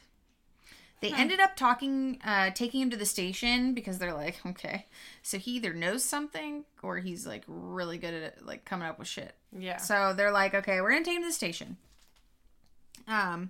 After he's discharged from the hospital, of course. So once they get him handcuffed in the interrogation room, they just kind of leave him there for a little bit because they want to go inspect his clothing. So they find that there were dried blood drops on his Lakers cap, sweatshirt, jeans, and white leather Air Jordans. His black Nike jacket also had like streaks of blood on it, and the blood all seemed to be a little too fresh to be from Friday night. Okay. So they re-enter the room. Keith had fallen asleep at this point. He's just chilling in there in his little hospital gown. They never gave him his clothes back, by the way. So he's just like chilling in his drawers and his fucking hospital gown. He's like, whatever. I'm not stoked about this. Can I have my clothes back? So they re-enter the room and they begin interrogating him. They weren't really getting anywhere. So they changed their approach to accuse him of killing Jaina and see what he would say. So they tell him they're going to test the blood on his clothes to see if it matched the blood of the murdered woman. He asked them if they thought he had something to do with it, and they told him that they did. So he pleads that he didn't do anything, that they should check his blood and they'll see. They also asked him if he raped Brittany, and he said he did not. He was very adamant that he did not hurt that woman and he did not rape that girl. So he told them that the blood on his clothes actually came from himself when he got hit in the nose, and they ended up booking him on a minor alcohol charge so that they could put him in the county jail and just kind of like check this out. Right. So during a press conference the following day, it's announced that the Lululemon Athletica and its founder were pledging $125,000 in reward money, and Federal Realty had actually chipped in another $10,000 for the identification and arrest of the assailant/assailants responsible for this heinous rapes and murder. Okay. While they're waiting on a warrant to get Keith's DNA so that they can test it, they decided to go visit Brittany. At this point, she's already back home recovering. She's out of the hospital. So they want to go over there and ask her account of the events again and just kind of get her story firsthand. And this is the first time they've talked to her because remember, it was a female cop before that spoke to him. They have not even met this girl yet. So she tells them virtually the same story as before, but this time she adds in more details. She says that Friday evening had been fairly slow in the store, and she and Jaina had closed at 9 p.m., cleaned up, and left heading in opposite directions. Brittany realized that she left her wallet behind and called Jaina to ask if she could come let her back in. I noticed I didn't have my laptop anyway, so that's fine, she recalls Jaina saying. So I'll just meet you at the store and we'll walk in together. Brittany said there weren't many people left on Bethesda Avenue when she waited for Jaina. The fancy bakery called Georgetown Cupcake was closed, as well as the Apple store. When Jana arrived, the two went inside but couldn't find Brittany's wallet. Jana offered Brittany her plastic subway fare card so she could board the subway. "Why don't you just take mine and we'll look for it in the morning," she recalled Jana saying. She told him how she and Jana were walking out when two men suddenly appeared, one of them striking Jana. The detective asked where the man who had attacked her was, and she replied that he was behind one of the clothing racks, and then he asked, okay, well, what did he do? "When I noticed him is when he jumped up. When I tried to turn around, he yanked me back by my hair and was yelling at me to shut up. At this point, Jana and I are both yelling for help." She said both men wore dark clothes, gloves, ski masks with narrow slits cut around the eyes, and hoodies over the masks. "My suspect was taller than me by a couple of inches, maybe 5'5", and Jana's suspect was taller. He dragged Jana by her hair. The two men laughed, almost as if they were acting out a violent video game, the name of which I can't remember. And the detective's like, "Are you referring to Grand Theft Auto?" And she goes, "Yeah, that's the one." What? Okay. Right? Her hands start shaking, and she had tears in her eyes. And she tells the detectives that her attacker forced her to the cash registers to get money, whacked her across the head, pushed her to the back of the store, and then shoved her onto Jana's dead body. Then suddenly she pauses, looks down, back up the detectives, and says there was something she hadn't told the female detective back at the hospital. "They know where I live." And the detectives are like, "How the fuck do they know that? What do you mean?" And she responded that she didn't know. They probably looked through her purse and might have found her bills. She had Comcast and gas bills in her bag. Okay. Okay, this is some random information to just Very bring random. up. He asked her to describe the guy that assaulted her, and she was really vague, saying that he was covered from head to toe. He asked her, based off of his voice, how old she thought he was, and she said mid-20s maybe. He asked from his voice if she could give him a race or an ethnicity of any kind, and she said Caucasian. She said that Jana's attacker was taller, about 6 feet. As far as the color of his skin, she had no idea. They asked if the way he spoke had given her any kind of idea, maybe what race he was, and she said the same, Caucasian. Okay. Brittany continued to explain that her attacker called her the N-word as he raped her, and the detectives asked her if she had told her family that the assailants knew where she lived, and she said that she hadn't and asked if she should, and they responded, we can't tell you, but we definitely think you should because you live with them and they have a right to know about this, right. you know? The other thing is one of the cops was really familiar with Grand Theft Auto, and this is what she's like saying this whole thing's based off of. Yeah. And what they normally say in there is call people a fucking bitch. They don't say the N-word. So he's like, that sounds off. Like in that game, everybody always calls everybody a fucking bitch. So why would he be calling you the N-word? Like this doesn't sound right. He's already He's like, not really buying this part of it, but okay. So then Brittany kind of tells her family in front of the cops what's going on, that she thinks that they know where she lives, blah, blah, blah, whatever. And of course the family asks the usual questions like, should we be concerned? Should we be worried? And they're like, well, normally they don't return to the scene of the crime. We can't imagine that they're going to show up at your house, but, be vigilant, keep an eye out. And if you notice anything suspicious and you're concerned, call 911. Let us know. Like, we'll come check it out. So as they're on their way out the door, they decided to turn around and ask her one more question. He'd remembered that the men's shoes in the store, and so he asked her if they sell shoes there, and she said no. He asked her if there were any in the store, and she said, yeah, there's 2 pairs, a man's and a woman's. The man's are really big, and they're used for alterations. And he's like, alterations? I didn't realize yoga pants were that serious. Like, people get yoga pants altered. Yeah. So then Brittany's brother kind of comes over and he asks if he can walk out with the detectives as they're leaving. And they're like, sure, yeah, of course. He says, I'm happy that my sister is alive. I'm thankful my sister is alive, but I just can't get over the fact that, why would they spare her? This girl was killed and my sister only has a few injuries. And so the cops are like, well, do you think your sister had something to do with it? And he goes, no, I don't think that. And they're like, well, what kind of person is your sister? And he says, my sister is very secretive. And then he tells this story. When Brittany was 6 years old, their dad ran out of gas while taking her to a soccer game. He told Brittany to stay in the car while he went to the gas station, yet when he returned, she was gone. She had hitchhiked home. Yeah, 6 years old. So he didn't add much more to the story or even explain why he tells them that. And then he Yeah, just that's kind of like random. politely says goodbye and goes back inside. And they're like, what the fuck was that about? Like, that's a very random thing. Yeah, that's something to sit on, I guess. Yeah. What? So it's beginning to look like Brittany had killed Jaina and that there were no assailants at all. The detectives at this point are not buying Brittany's story. The shoes are really sticking out to them. Why would an attacker even know about the shoes? And why bother to clean them and put them back? Like, why not take them with them? Exactly. The shoe prints have never even left the store, so that's weird. Like, they use shoes from in the store and just leave them there. They never exit the That would store. make Like, no this is sense. weird. Yeah. Also, why would they stop their attack attack to just go over and pull her bills out and like figure out her address and shit? Like, none of her statements are adding up, and they're just like, this is weird and it's not really making any sense. Right. So they decide to go back to the station and look over the report completed by the rape exam nurse for Brittany.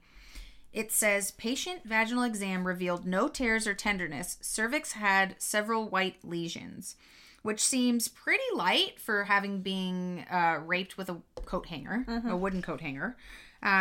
So he reads the account of what Brittany tells the nurse. Patient says that was her last memory until this morning being in the ambulance. And so he's like, of course, that makes sense because she's using memory loss as an excuse for all these fucking holes in her story. Right. Like, this is making everything start to make sense now. So they review the photos of her injuries again. And this time, they're looking at the 2 superficial cuts on her lower back and wondering if she could have inflicted them herself. So one of the detectives kind of like stands up and demonstrates like cutting himself in the back. Right. And they're realizing that it shows the same direction, it's the same angle and everything. And they're like, well, this is super likely. She easily could have cut herself in the back. And remember back to when they were talking about how like all of her wounds were very superficial. They were all about the same. None of them were kind of crazy like they would be if you were in a struggle moving, trying to get away, like somebody's attacking you. Yeah. So ding, ding, ding. Very, very different Red than flags. Shit's starting to pop up. Yep. They're like, what the fuck? So, so they also notice that the dried blood from the cut on her forehead travels down over her nose and mouth, which indicates that she was standing while she was bleeding, right? But she had supposedly spent the night laying on the floor. So they're like, if that was the case, would have been going blood to the would have went on the sides. sides too. Yeah. So they're like, the blood trail totally would have shifted, and so that that also doesn't make this sense. also doesn't add up. Yeah. So they decided that they needed to keep their theory quiet. Again, they're still like, nope, gonna keep this quiet. They're like, there's too many racial politics involved at play here. This could potentially blow up in our faces if we're wrong. Yep. We really need to focus on trying to get as much evidence as we can to back this theory up. Because it definitely seems the most probable. Right. But there's no way in hell we want the media to get a hold of this. No. Because it will just turn into a shit show. 100%. And they would get completely fucked if they were wrong. So they're Well, like, yeah. we're not going this route. You'd get sued, I'm sure. So, since Brittany's wrists and ankles are bound, they decided to examine the zip ties for bite marks. Because obviously, if you zip tie yourself, you're going to use your mouth to pull the zip ties closed, right? So, they also are like, let's check Jaina's car for blood, too. Because it's just weird that she came back, but the car is still 3 blocks away. It was nighttime. There's no way she would have had to park that far away. No. She would have been able to park in the lot. Like, this doesn't make any sense. Right. So, they're like, let's check her car. Somebody was in it. For a while. Yep. After the fact. Right. And also, yeah, if we can find saliva on these zip ties, like, we fucking got her ass. Yeah. So they get to the car, which had been obviously impounded because they were like checking. They hadn't really checked it for evidence yet, but they already had it there. So in the car, they find a bright pink workout jacket on the passenger floorboard and a black baseball, like Lululemon baseball cap, which was on the rear seat floorboard. They swabbed the surfaces of the car looking for DNA. They find a tiny smudge of what looks like blood on the driver's floor mat, and about 12 inches away from that, like on the door, is a dark red drop the size of a pinhead against the driver's door. They also find a possible blood stain in the jacket and a red smudge the size of a fingertip on the front inside band of the cap. And the band on the hat is partially stained in the same location as like the wearer, the middle of the wearer's forehead. And they're remembering that Brittany's wound is in that exact same spot on her head. So they're like, all right, let's do a field test and see if this comes up positive for blood. Well, it does. So they're like, fuck yeah. Now we just got to test this blood. And if it comes back Brittany, she was in the fucking car. That's right. So, as they waited on the DNA for the blood and the evidence and stuff to be processed, they decided to question Brittany again, trying to see if they could, like, bring up the car somehow and get her to admit that she'd either been in it or lie about not having been in it. So, on March 16th, this is the 16th now, Brittany and some of her family members show up to the station under the pretense of, like, thinking that she's just coming to get, like, elimination fingerprints and, like, some hair tests so that they can eliminate her from, the scene. They inform her that their fingerprint machine isn't working, which actually is true. Yeah. But it just happened to work out because it makes them look like fumbling detectives. Like, they really don't have much going on. And they're like, this bitch is smart. So we want to make sure we look like we don't really know what's going on. So she thinks that she's still got us under her hand, like under her toe, you know? And so that she would show up. Exactly. So they said that first they'd get hair samples, but before taking any samples, they just want to sit down and talk to her a little bit. So they explained that they were getting fingerprints from anyone who works in the store just in order to distinguish the innocent store employees from the killers. Right. And he explained to her that they had gotten many tips and leads, but they're still following up on everything, so they don't really have much they can tell her yet. He asked her if she had a chance to speak with one of the counselors the county provides to rape victims, and she said that she had not. He asked her about Lululemon, and she said a company executive had come to check on her earlier that day, and that she enjoyed working at the yoga store. He engaged in more banter with her and just kind of like asked her about her family, where she'd gone to college, what her major was, why she transferred to Bethesda, which we know all of these things because you told us earlier. So she told them that there was a long story behind why she transferred, basically, but it was a lot of drama and that it had basically been a blessing in disguise. Right. Because shortly after, 2 technicians arrive and they start taking hair samples. This takes about 20 minutes. When they left, the detective directed her to sit in the chair closer to the hidden microphone, just kind of lying and saying, like, he wanted the more comfortable chair because he has a bad back. And so she's like, okay, sure, like, no problem. Sure. So then the stenographer comes in, and he kind of plays down his job, too, because he doesn't want her to know who he is or what he's doing. So he's like, oh, I'm the note guy. They say I just write faster than everybody. He's just, like, kind of bullshitting with her, like, whatever. So they tell her they want to speak to her a little bit more before the fingerprint people come in. And they start asking her about Jana and any boyfriends she might have. She tells them about Jana's boyfriend, Frazier, and how he went to the University of Washington and that Jana was planning to move there, and they bonded immediately because Brittany's from Seattle. So Brittany spoke about the last night she and Jana worked. And as far as Brittany knew, Jana had headed home, which opened up the segue to bring up her car. So they're like, okay, well, did she live in Arlington? She's like, yeah. And they're like, okay, well, does she drive then? And she said, yeah. Do you know what kind of car she has? And she responded that she didn't know. She'd only seen it once, but she wasn't sure of the make or the model. So he begins kind of going back over her account of that night. He placed a diagram of the store in front of her between them, and he apologized that he hadn't done it sooner and just started asking her questions about the layout. He basically wants her now to walk them through what happened on the diagram so they can see the route. Huh. That's smart. Very smart. So Brittany tells them how the assault started in the fitting area where the bathrooms were and then moved back and forth among the other 3 sections of the store. Sometimes she spoke in the present tense, like when she described Jana getting pushed into the hallway behind the purple door and how her screams started to fade. She described breaking free of her attacker and squeezing into the rear hallway to try to help Jana, seeing her getting dragged back. Brittany helped the detective draw a figure of where Jana's body was and the direction it was facing. She said she remembered seeing a lot of blood and stepping in it. Her attacker then dragged her back into the fitting room where he struck her on the forehead with something heavy. Then he forced her onto the bathroom floor and cut her hands and stomach.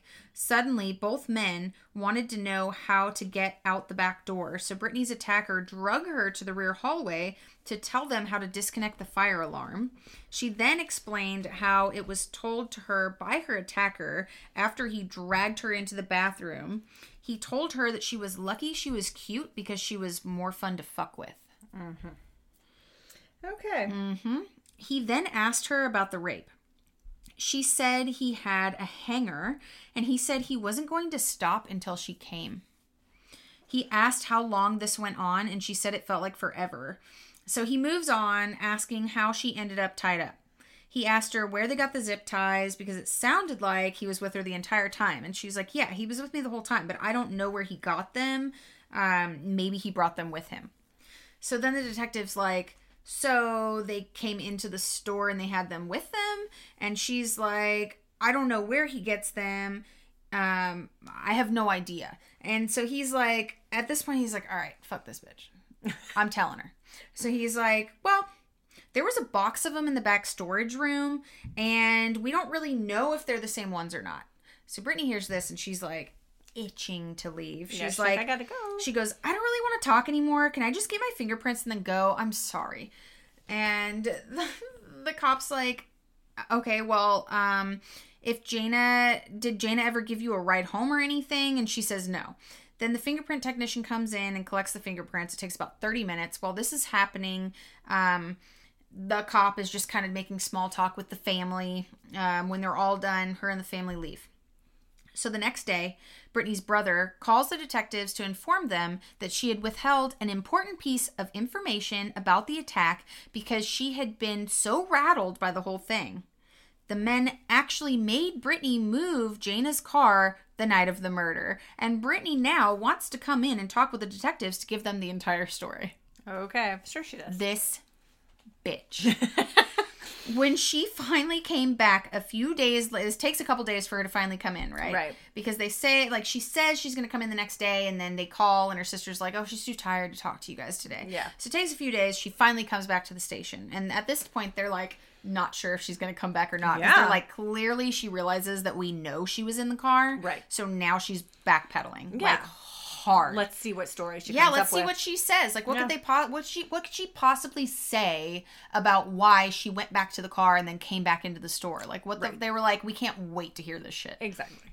So when she finally comes back a few days later, she tells them that prior to her attacker sexually assaulting her and zip tying her, they made her move the car.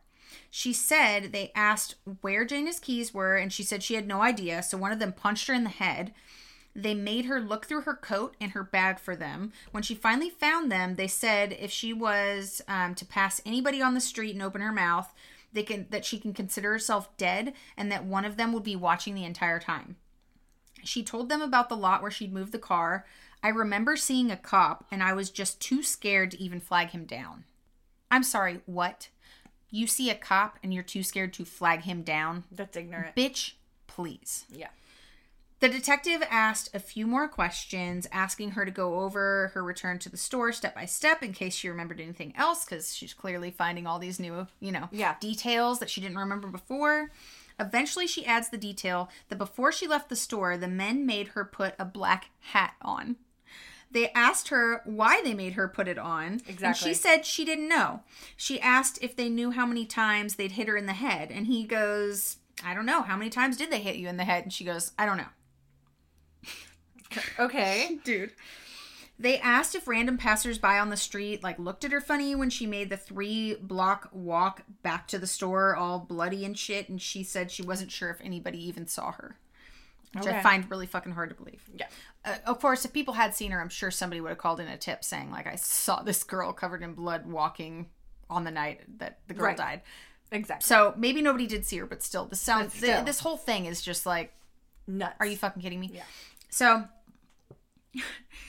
So then they ask her, and how did you fall onto Jana? I mean, were you on your hands and your knees or straight down, pancaked on top of her or what? He pushed me on her. I touched her head. He said he couldn't hear her through the crying, and, this is being recorded, and because he can't really hear her, he's, saying this shit out loud so the recording can pick up that she's crying, but this is what she said, and he's trying to make sure it's all being, recorded. On tape. Yeah. So, he's like, you need to speak up. And she says, one of my hands fell on her head before, sliding to the ground in the blood. An hour or so after the interview had started, Brittany indicates that she doesn't want to talk anymore. Well, yeah. Yeah. At this bitch already has been saying so much more shit than anybody, because every time they bring her in, they'll leave the door open, so it gives the illusion that she is free to go. They haven't Mirandized her yet, so until that she's been Mirandized, she can just leave. Do whatever she wants. Yeah. So she's feeling, somewhat safe, that, you know, she's able to go. So she's saying way more shit than she ever should have fucking said without a lawyer, by the way. Absolutely. Like, I'm not trying to advocate for any criminals, but, like, if you ever get arrested and they want to ask you questions, you lawyer the fuck up immediately. You don't sit there and answer anything, because they'll use all this shit against you, twist it to fit their fucking narrative. Like, in this case, like, yeah, everything she was, they needed it. But, you know, not always. A lot of people get falsely fucking convicted, and it's because they open their fucking mouths and they don't get a lawyer. Mm-hmm. And if you get arrested, get a lawyer. Don't talk. So, anyway, I got passionate for a second. All right, so, anyway, she's like, I don't want to talk anymore. So, at this point, they have to make a decision. Mm-hmm. They're either going to Mirandize her or they're going to let her go. Yeah. So, they tell her she could probably go in a few minutes, but they needed a break. So they're like, we're going to take a break. They leave the door open again. They leave her in there. Right. They go into the captain's office, and they're just kind of strategizing, like, what they're going to do. Drury is still not really, he's still conflicted. He doesn't know for sure if he wants to confront her. No, the detective. Oh, sorry. He's still conflicted, because he's not sure if he wants to Mirandize her yet, or if he wants to wait. He's, like, not really sure. He's, like, worried that if they do too much too soon, she's going to close off, and they're not going to get anything from her. You know, he's been doing this for, like, 30 years. So he's, like, not trying to fuck this up. But the captain's like, no, y'all need to fucking Mirandize her. Like, we're at that point. Like, just do it. So he kind of goes back in, and he's still kind of in his head, not sure if he's going to listen to him yet. Yeah. He's still kind of deciding what he's going to do. So he goes back in, and he said that he just wants to clarify a few things. When he pushed you on top of Jaina, was she moving at all? She moved when I fell on her, but she didn't say anything. Okay, did she moan or anything like that? She softly whimpered and nodded her head yes. They noticed that she couldn't seem to make any tears come out. And they're like, we just asked you, like, if your friend was still alive when you fell on her, and you, like, literally can't fucking muster up a tear. Yeah. Like, exactly. Come on, bitch. Yeah. So, he's like, she was moaning, and she nods again. She was probably dying, right? Brittany squeaks and barely audibly says, I don't know. Brittany, sorry. Oh. You like my... I do. All right. So this is when the cop starts pulling typical good cop, bad cop, twisty bullshit on her. Sure. And I wrote the whole thing down because I thought it was all super interesting. Yeah. So y'all all get to hear about it. Brittany, there comes a point sometimes when we have to break down and get everything off of our chest, okay? I know this has been really rough for you as far as, like, I'm sure you've been going absolutely nuts for these past couple of days as far as what the cops have found out, what the cops have figured out, what the cops know. No one will tell me anything. I can't even watch the news. Oh, I can only imagine, you know, you have got to be going absolutely nuts with worry, with fear. You gotta be. And you gotta tell us what really happened. I'm telling you. Because I know what really happened. I told you what really happened. No, what you have done is you've concocted an incredible story that doesn't make any doggone sense. Right. And she's like, no. Listen to me, okay?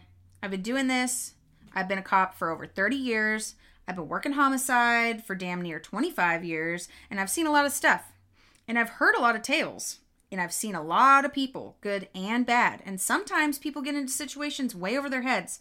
And it's like, what the hell am I going to do now, you know? How am I going to explain this? What the hell am I going to do now? I guess we can start with the injuries you have that are self-inflicted. Pulling out a couple of photos from the hospital. I wouldn't do this to myself. He told her he didn't believe her. She hadn't been knocked out during the attack or bound up with zip ties. She could have lowered her arms and wiggled to a phone. Brittany, I know about the thefts. I know that Jaina found clothing in your bag and that you had been suspected of stealing. No. So why did you kill her then? I didn't. Yes, you did. No, I didn't. I would never do that. Jaina was my friend. He then told her about how the footprints in the store had revealed that there were never two men inside, just the tracks made by Brittany and the store's size 14 Reeboks.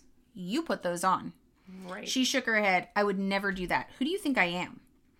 I think you need help, okay? And I'm very, very concerned for you. And I think you need to, like, really get this off your chest. Yes. At this point, the other detective starts playing devil's advocate. He hops in, trying to sympathize with her, trying to get her to talk, playing the whole, like, what is your family going to think? You Right. don't want them to think that you just went crazed and whatever. You got to tell us what really happened so we can understand why this happened. Tell us, who started it? Was there a fight? What happened? Do you really want the media to pick up on this? Everybody's going to paint you to be this monster, but you have a chance right now to fix this by telling us what happened. Nobody's judging you. Like, we get it. You lost it. It's fine. Tell us what Stuff happened. happens. Yeah, shit happens. She is not budging. So they're like, okay, we're going to take another break. Of course. So they leave, go back to the captain's office, and he's like, all right, motherfuckers, you need to Mirandize her right now. Yeah, right now. So they go back in, they casually read her rights, not like the formal whatever. They're like casually reading them, trying to make it sound like it's still very like laissez-faire, like they're still thinking maybe they can get her to say something. She asks if she can see her brother and her sister, who came to the station with her this time, and they're like, sure. So they bring them in. This is when it gets really interesting. Really interesting. Really interesting. So, the detectives tell the siblings about the holes in Brittany's story and how she must have realized that they found the blood and the hat in Jana's car, so she came up with this new information to cover her ass. They explained that the scene that had ensued, like her walking to the car to move it, blood all over her, walking back around all these people on a busy Friday night street, seeing a cop, not bothering to stop him, going back knowing that she could potentially be killed or raped because her friend was already dead. Yeah. And she'd already been thrown on top of Jana, so they knew she's covered in blood at this point. Right. They're like, can you imagine this scene? And he's like, does this make any fucking sense to you? And the brother's like, no, that doesn't make any sense. And so then her brother asks them what their theory is, and they're like, well, we think Brittany killed Jana. Yeah. Her sister freaks out. Marissa's like, it's not possible. She's distressed. She's like freaking out, and they're like, all right, let's get you out of here. You gotta go. So they remove her from the room. So now it's just her brother Chris, her, and the detectives. The brother continues to kind of go back and forth with them, admitting that her story never fully made sense to him, but he keeps trying to kind of dodge certain questions because you can tell he's still trying to protect her. Sure. So he's just trying to figure out what they know. He's just like trying to get any information from them on like what they could possibly have on her, so he knows how to help her. So they explain the shoe print tracks, because at this point they had a shoe print expert in there, and he'd kind of laid out all the tracks and for the most part figured out which ways they went, why, where, whatever. Right. They'd also noticed that there were these weird like spiral prints besides some of the tracks, and then later there were just spiral prints, and he did a field test with his own pair of shoes and realized that the laces were untied and they were like flipping and touching the ground. Yuck. Later she cleaned her shoes but didn't clean all the blood off of the laces. So they kept leaving those. So they found her tracks, but then they also found the other tracks of the other shoes. Those are the only two tracks throughout the entire store are her shoes and the size 14 Reeboks. Yep. So they throw all of this at him, and then they kind of explain their theory on that. They kind of tell him about the zip ties and how they assume that they'll find her saliva on them. Chris notices a photo on the table and picks it up, and it's actually a photo of Jana's dead body, and he sees like all the blood and everything, and he's like, is this Jana? And they're like, yeah. And he goes, oh boy. Yeah. Oh boy, it is. Yeah. Which I feel like is a way calmer reaction to seeing a dead body. Well, and like a mutilated dead body. Yeah. Like, okay. I wouldn't say, oh boy. Yeah, right. So then Brittany asks Chris if they can go, and he's like, I don't know, actually. Can we go? And the detectives are like, we're still trying to figure that out right now. And so Chris asks Brittany if she wants to say anything, and she's like, no, I don't have anything to say. So Detective Drury asks Chris what his gut feeling is based on what they've told him. And Chris says that his gut feeling is that there was never a robbery. That never made any sense to him, and that's kind of why he came to them when they were at the house that day. Some of the story didn't make sense, but he didn't have the facts. He was like, you guys have the facts. I've never had the facts. And I didn't know if like, shit was being portrayed in the media differently than it actually was. He didn't know if stuff had been blown out of proportion. So he didn't really want to make any assumptions until he knew. And he also felt like if Brittany like if she had something to do with it, eventually she would come to terms and she would want to talk to him, and he wanted to wait and give her that opportunity to come to him herself. He didn't want to press her. He didn't want to ask her. He was like, when she's ready to talk, she'll talk. Like, she'll tell me. So he didn't press her on it. He says, you know, naturally, I'm her brother. I don't want to believe it. We still need to, you know, like, she needs to look me in the eyes and like admit this to me and like tell me why, or I'm not going to believe you. Yeah. So he asks if he can talk to Brittany alone for a minute, and they're like, sure. So they walk out, and they rush to the office where the monitor is so they can watch this conversation. Yes. And I'm going to read to you guys this conversation because I have it all narrated in my freaking book. I'm going to read it all to you. It's insane. And I just, like, you guys need to hear this whole fucking, it's so, okay. So, this is the conversation. Chris kind of turns towards her and says, should I ask you? Did you? I don't want to talk about it here. I just want to go, Chrissy. Listen. I don't know if they're going to let you go. You need to tell me right now. Did you do it? Chrissy, I just want to go home. Brittany, I'm not going to fucking rat you out, but you need to tell me so I know how to talk to these guys, because if you did it, we have to get you a lawyer to defend you. I just don't want to talk about it here, but I will tell you everything. Just nod your head if you did it. Please, tell me. Please. She doesn't move. Chrissy, I don't want you to be disappointed in me like everyone else. What? What did you just say?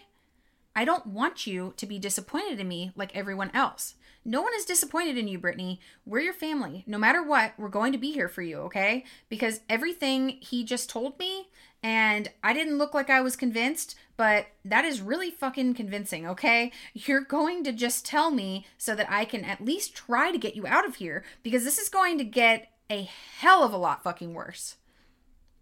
She continues to apologize to him. I'm going to ruin our family. You're not going to ruin our family, okay? I'll take that as a yes. Why? I don't know how it happened. Are you sure they can't hear us, Chris? I looked around for listening devices. There's nothing in this room. And if they did, and even if they did record this, there's nothing they could use in court. Chris asked Brittany if Jana had accused her of shoplifting, how the fight started, if Brittany had planned out what happened. Brittany gave vague answers, even as Chris cut her off from saying too much. Okay, stop. Listen. No. What we're going to do is we're going to have to get you a defense attorney. I know. Okay, hold on. We're going to have two options. One option is going to be they could do some temporary insanity or something like that. But the problem with that is that you've talked to too many people. You've talked to counselors and people who know you're not insane, okay? So that's probably not... She cuts him off. I haven't talked to anyone, Chris. No. I know you talked to the counselor on the phone for like 40 minutes yesterday. No. Like maybe 10 minutes, if that. You've talked to people. You've been not going to work. So that's not going to work. So what we're going to have to do is you're going to have to be very honest with us and with an attorney mainly, and we're going to have to try to concoct some sort of plan like she attacked you. But that doesn't look good because you tried to cover it all up. Oh God, let me see if I can get you out of here, okay? Brittany's apologizing. She says, I damn near had a job. I don't know if she didn't like me. I don't know, Chris. So she attacked? Wait. She came to let you in, right? And then what? What did she say? That she was going to, like, I don't know, make sure our manager knew or something? Your manager knew what? That you were shoplifting? But I wasn't. I didn't have anything. Had you stolen from that store before? Never, Chrissy. Honestly, I wouldn't. I was doing good. Speaking barely over a whisper, Chris started to instruct Brittany on how to lie. I'm going to tell you something. You've done it 3 times. When they ask you a question, you're looking down and you're looking to your left. That means you're lying, okay? If you're going to lie, when you talk to them, find something in the room. See that red button? Look at that red button every time. Do not look at anything else. Yikes. Yep. Big yikes. So he gets up to knock on the door and let the detectives know that he's finished. And then asks if he can speak with his sister Marissa. So they bring him into a different room with Marissa, and they leave them alone. And again, they rush back so they can listen to what they're saying. Yeah. While they're in there, Chris basically tells Marissa that she admitted to him that she did it, and he calls his dad to inform them that they should go to a different house right now because he's worried that if the media gets a hold of this, they're gonna like surround the house. And he's like, I'll let you know, like I'll give you more information later when I can, but I gotta go. Just leave the house, go somewhere else. And so the family, I'm sure, is like, what the fuck is going on? Like, we have to leave the house. So basically the detectives keep shuttling him between rooms to see Brittany, and then eventually they let Marissa go see Brittany. All of this is being recorded. And Marissa's just like, I love you, sweetie. Like, it's okay, blah, blah, blah. Like, and like starts to kind of talk to her about it. And the cops are like, all right, breaking this shit up. So they pop in and decide to let them know that they've been recording all of it. Everything. And that everything actually is admissible, even though Chris told her that it wasn't. He's like, we heard him tell you that, but that's not true. We can actually use all of this. But they also try to play it off like they just want to give Brittany the chance to come clean so she doesn't come off as a heartless murderer. Yeah. And she still doesn't budge. So with that, she's arrested. And now Mandy will take over. Whew. Okay. So she's arrested. Yeah. So while she's being handcuffed and moved to a jail, 1,400 miles away, 200 people are gathering for Jana's funeral. So about the same time. Mm-hmm. So Brittany goes to jail, and she kind of sits there, right? So 7 months go by. Oh, boy. Yep. So 7 months after she's arrested and she's taken to Montgomery County, she spends that 7 months, talking to counselors. She gets involved in self-help groups, and she just kind of has to wait because nothing's going on. Because in the meantime, the prosecution is getting their case together, right? So she has to wait until it's time to go to court. They want to go for the max. First-degree murder without the possibility of parole. And the death penalty is not an option under Maryland state law. So they can't go there. Well, she got lucky there, I guess. She did. Brittany's attorney hinted at making a deal with the prosecution to commit Brittany to a mental hospital prison on the grounds of temporary insanity. She would plead guilty to second-degree murder, which has a maximum sentence of 30 years and the possibility of parole. Absolutely not.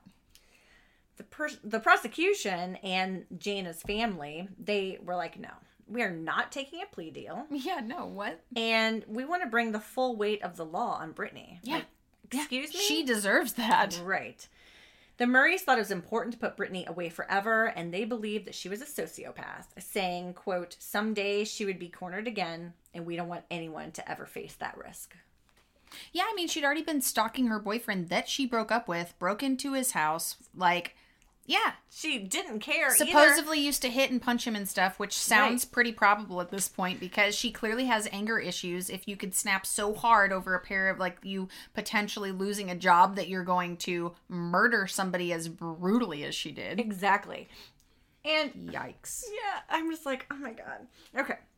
I mean, she obviously doesn't care either. Like, nothing's going to stop her necessarily because they had a order of protection, and she was like, and she was signed still it. She's like, I don't care. She was like, sure, yeah. She just kept doing it, doing what she wants. She didn't give an absolute fuck. No.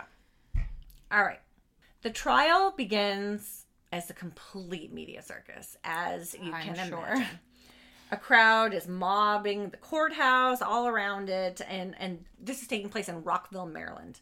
A police line has to hold back the onlookers and, like, cameras and TV crews, like, literally everywhere. Well, can you imagine? Like, everybody's been hearing this story over the news that these masked assailants came in and raped and murdered her and whatever, and then come to find out she made the whole story up. I'm sure there was an outrage and everybody was losing their fucking shit. And there's only 61,000 people in this town, right? They're like, right? They're like, no.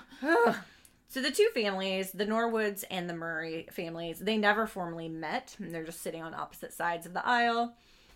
Brittany was always impeccably dressed and very well groomed. Sometimes she'd wear pearls. Wow. And her demeanor was... Stolen pearls? Maybe. Her demeanor was super weird, just stony-faced. And she didn't listen to her brother because she just looked straight down or, like, straight ahead or down at the table. Her defense attorney came from the point of view of this. He said, yes, Brittany caused the death of Jayna Murray. So he's like, I'm not even going to deny it. Yeah, I'm not. It's super obvious. Yeah. But she was not guilty of first-degree murder, and it was not an act of premeditation. She just lost it. She lost control. She didn't mean to kill Jayna. She lost it, and there was no turning back. Yeah, obviously, after fucking 300 injuries and 200 more, and good lord. Now, the prosecution's like, okay, I don't have to prove that Brittany killed you because your lawyer you're admitting it. Brittany killed Jayna because the lawyer was just like, yeah, she did it. But they had to show some premeditation and like that such brutality that Brittany should never have the possibility of parole. Yeah. They were not able to present any of the evidence of shoplifting the night of the murder or any of Brittany's previous offenses. None of it was allowed in court. What? They didn't let any of it be... But all of None that of it. stuff shows that she had this history of... Yep. They still, it's not admissible because it had nothing to do with the case. I stopped reading after what I had to research for, so I'm learning all of this with you guys right now. I had no idea how it was going to end. The trial lasts 6 days. There's 25 witnesses and more than 200 exhibits. The trial was said to be like experiencing Jayna's murder in slow motion. They went over everything in detail. Yeah. After 6 long days of testimony, where the defense did not call one witness. No, they're like, We have nothing. we don't have anybody to help you. So both sides go into closing arguments. For nearly an hour, the Murray's attorney, his name is McCarthy, laid out Jayna's death blow by blow. Oh, God. He had always tried to protect her family and said, never look at the crime scene photos, never look at anything. He's like, but I can't protect them anymore. Yeah. The evidence, the testimonies. Well, they could have stepped out if they didn't want to hear it, too. Right. At least in that point, they would have the option. Yeah. So the probable sequence of events showing that Jayna had suffered a long and unimaginable torture. The judge then sends the jury to deliberate. And within minutes, They've jurors decided. had voted on whether to convict. Yeah, no shit. It was so obvious. All 12 hands went up. Oh, within minutes. I love that. Brittany Norwood was convicted of first-degree murder, and the trial was over until sentencing. So, after this guilty verdict, the question is she getting life in prison with parole or life in prison without parole? It takes 3 more months, and Judge Greenberg, this is when, over these 3 months, he's receiving victim impact statements and, letters from people, and he's just really going over the case in detail. Now he was ready for sentencing. So both families come back, and before her sentencing, they read letters and statements. I think her brother had a 27-page letter that he wrote. Holy shit. Yeah. To her? The one, Chris? The one that was like... No. Jayna's different. brother. Oh, Jayna's brother. Yeah. Oh. Everybody was so just beyond distraught. Yeah. Then it was Brittany's turn, and they had no idea if she was going to talk. But she does. She stands up. She apologized to the Murrays for, quote, for the crimes I've been convicted of. Oh, this bitch still won't even own up to it to give this family some closure. What a cunt. I hate that word, but she is. Mm-hmm. She apologized to them. She said a couple different things. She apologized to her family. She said she had the best family ever, blah, blah, blah. But then she looked at the judge and she asked the judge to leave her with, quote, some hope to have the possibility of parole one day. I'm sorry. Fuck you. No. Yeah. Judge Greenberg said he saw almost no chance of Brittany ever being rehabilitated. Her barbaric nature and her acts represented the worst of human behavior. This is what he says, she had plenty of opportunities to stop her brutality, but did not take them.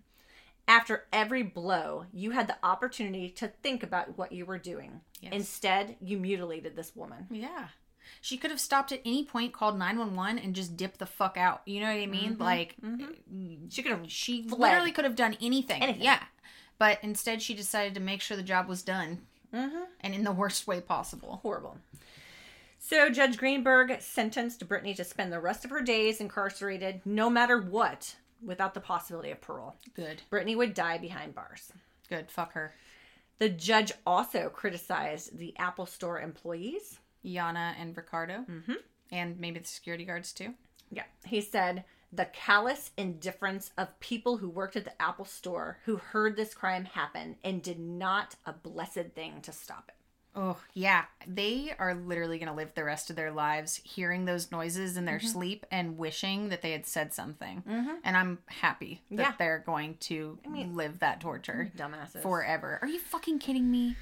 If I heard that, I wouldn't be like, oh, let's go search around the building. I'd be like, dude, I think there's something happening next door. Somebody needs to figure that out. Maybe I would have searched around to see what was happening, but then once I realized I was definitely hearing screams, and if I got at all a gut instinct that, like, I should call the cops, I would have called the fucking cops. What's gonna happen? They go over there and find out it is just horseplay? Okay, my bad. Sorry. I pulled the cops, you know what I mean, for nothing. I was But scared, at least, at least you did something, and you could say that you did something. Right. Exactly. Like, I 100% agree. I cannot believe that they were like, it's probably just horsing around. And even though she had this gut feeling she should call the cops, she listens to him and she's like, I don't want to look, I feel like she was like, I don't want to look like I'm being over dramatic or whatever. I don't want to call, I don't want to look bad. So I'm just going to not say anything. Exactly. He's probably right. So now, to this day, Brittany has never made any statements since her last day in I'm not court. surprised. She's like, What's she gonna say? She's not going to tell anybody anything. And I'm sure she has never even actually officially like confessed to it or told. She barely confessed to her brother. I mean, we heard what she said. Right. She didn't really say she did, but she didn't necessarily deny it. What she said was, I don't know how it happened, which is definitely an admission of guilt. Yeah. You know what I mean? But like, she wasn't willing to actually like own up to her fucking shit. Yep. So she's been in prison since 2012, and she's never going to come out. So she's 41 years old right now, and best of luck, Brittany.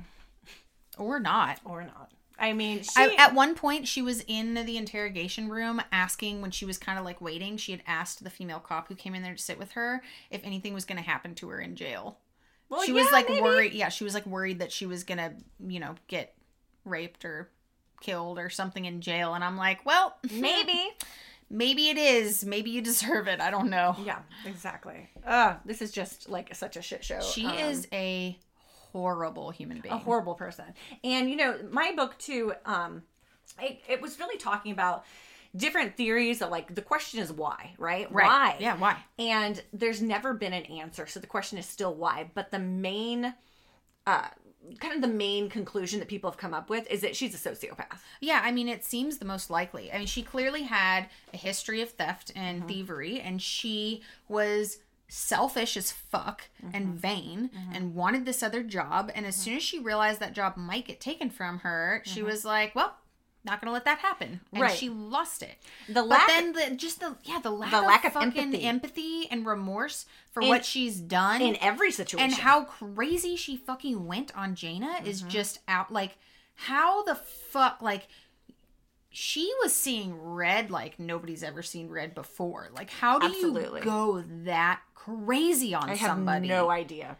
And no, like, she's sitting there saying, please don't do it, whatever. Like, how do you have zero, like, you feel nothing? You're just like, because you want a job as a you're personal just, trainer. So angry that you're just going to go this wild and berserk and use multiple weapons. It's not even 5 to 8. Yeah, it's not even like she just used one thing. She used all kinds of different shit that she found around the store. And she would just keep going and getting stuff and coming back and, like, hitting her some more. Like, I have no idea. How are you that That's angry? insane. Like, that is just, she is psychotic. She is. And having no empathy for, the breaking in of the house, the stalking of the boyfriend, the stealing from her teammates who she was really close with for 3.5 years. And then lying to everybody. She also used to lie to everybody, by the way, and tell them that she graduated, even though she did not graduate. Yeah. Yeah, she has very clear sociopathic She even lied to the cops during an interview. Yes. I left it out because I wasn't sure if you were going to bring it up or not. She said she graduated. She didn't. Yeah, she told the cops in an interview that she graduated, and they already knew that she hadn't. She got kicked out. Yeah. I mean, dumbass. It's just like, this bitch. Anyway, the epitome of this bitch. Yes. I swear. We could talk about this forever, but all day. It's still why. I mean, yeah.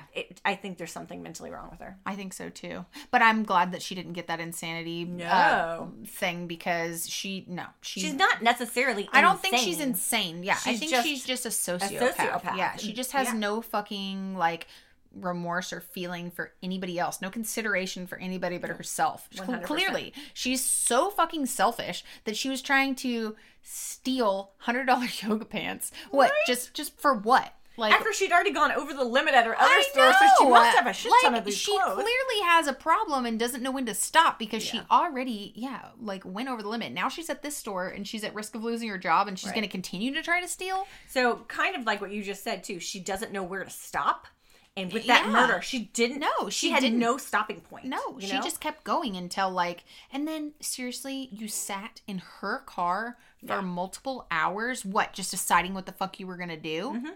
yes, to protect herself. Yes, because who to cares cover about her Jaina? own ass. And then being so conceited, she stuck around and continued to make up this story, try to make herself look like a victim, and then stayed in town so she could keep talking to the police because she thought that she had them so under her thumb that she was never going to get caught because she was so fucking smart. 100%. Well, she wasn't really that fucking smart, was she? Nope, she's not. Now she's in jail forever. So not best of luck, Brittany. Just rot in jail. Fuck you, Brittany Norwood. All right, let's go on to something happier. Okay. Let's go to trivia. Trivia. All right. So last week's question was, what nickname was serial killer Albert Fish given at the orphanage where he grew up? And that nickname was Ham and Eggs. So weird. Which is gross and weird, and I don't get it. So we had multiple correct answers this week. M_Randa91, Lerman Ryan, Strawberry Cheesecake, Enter the Dark Podcast, Amber M. Cunningham, and Manda _Mahan. Okay. Hopefully Cool. I said that correctly. Good job. Good job, guys. Yes. Also, I would like to announce that Strawberry Cheesecake and Amber M. Cunningham have both answered 5 correct questions. Woo! Yay! And you guys have prizes on the way. I tried to mail them yesterday. I had ridiculous dental work done and did not have time. So I will get that sent off ASAP. But yes, they are ready and they're on the way. All right. Congratulations. So, yes, congratulations. And thank you for answering our trivia questions. We really appreciate you guys. Absolutely. So with that being said, this week's question, which is actually trivia question number 13, and I can't believe that we're at 13 now. Gosh. So this week's question is, what true crime television show host lost a son to a serial killer? All right. Everybody? Write Answer. in. Send us your requests on cases. A lot of people did the other day, and I've notated them all down. You will hear about them. They're just going to take a minute, but we've kind of like scheduled out our next 3 month worth of episodes. So don't get discouraged if you don't hear it right away. You know, we only do one a week, so it might take a minute, but yes, we are going to cover all of them. Yes, we will. So thank you we so will much. get to them. But yes, thank you. Thank you for answering. We're so excited that everybody's actually been keeping up with the trivia and that Absolutely. everybody's enjoying the podcast. We Yeah. love getting little messages from people saying We how do. much they love the podcast because Yes. we've been getting a lot of those lately and they always make our day. They So, absolutely do. All right. Well, go to our webpage, don'tgetinthevanpodcast.com. And all of our streaming sources are there. You can just hop onto a streaming source. We're everywhere. We're everywhere you want to be. Everywhere. And if you do have a chance and you would like to, go ahead and rate or review us and always share. Yep. Share. Yes. So, as always, Remember, don't get in the van.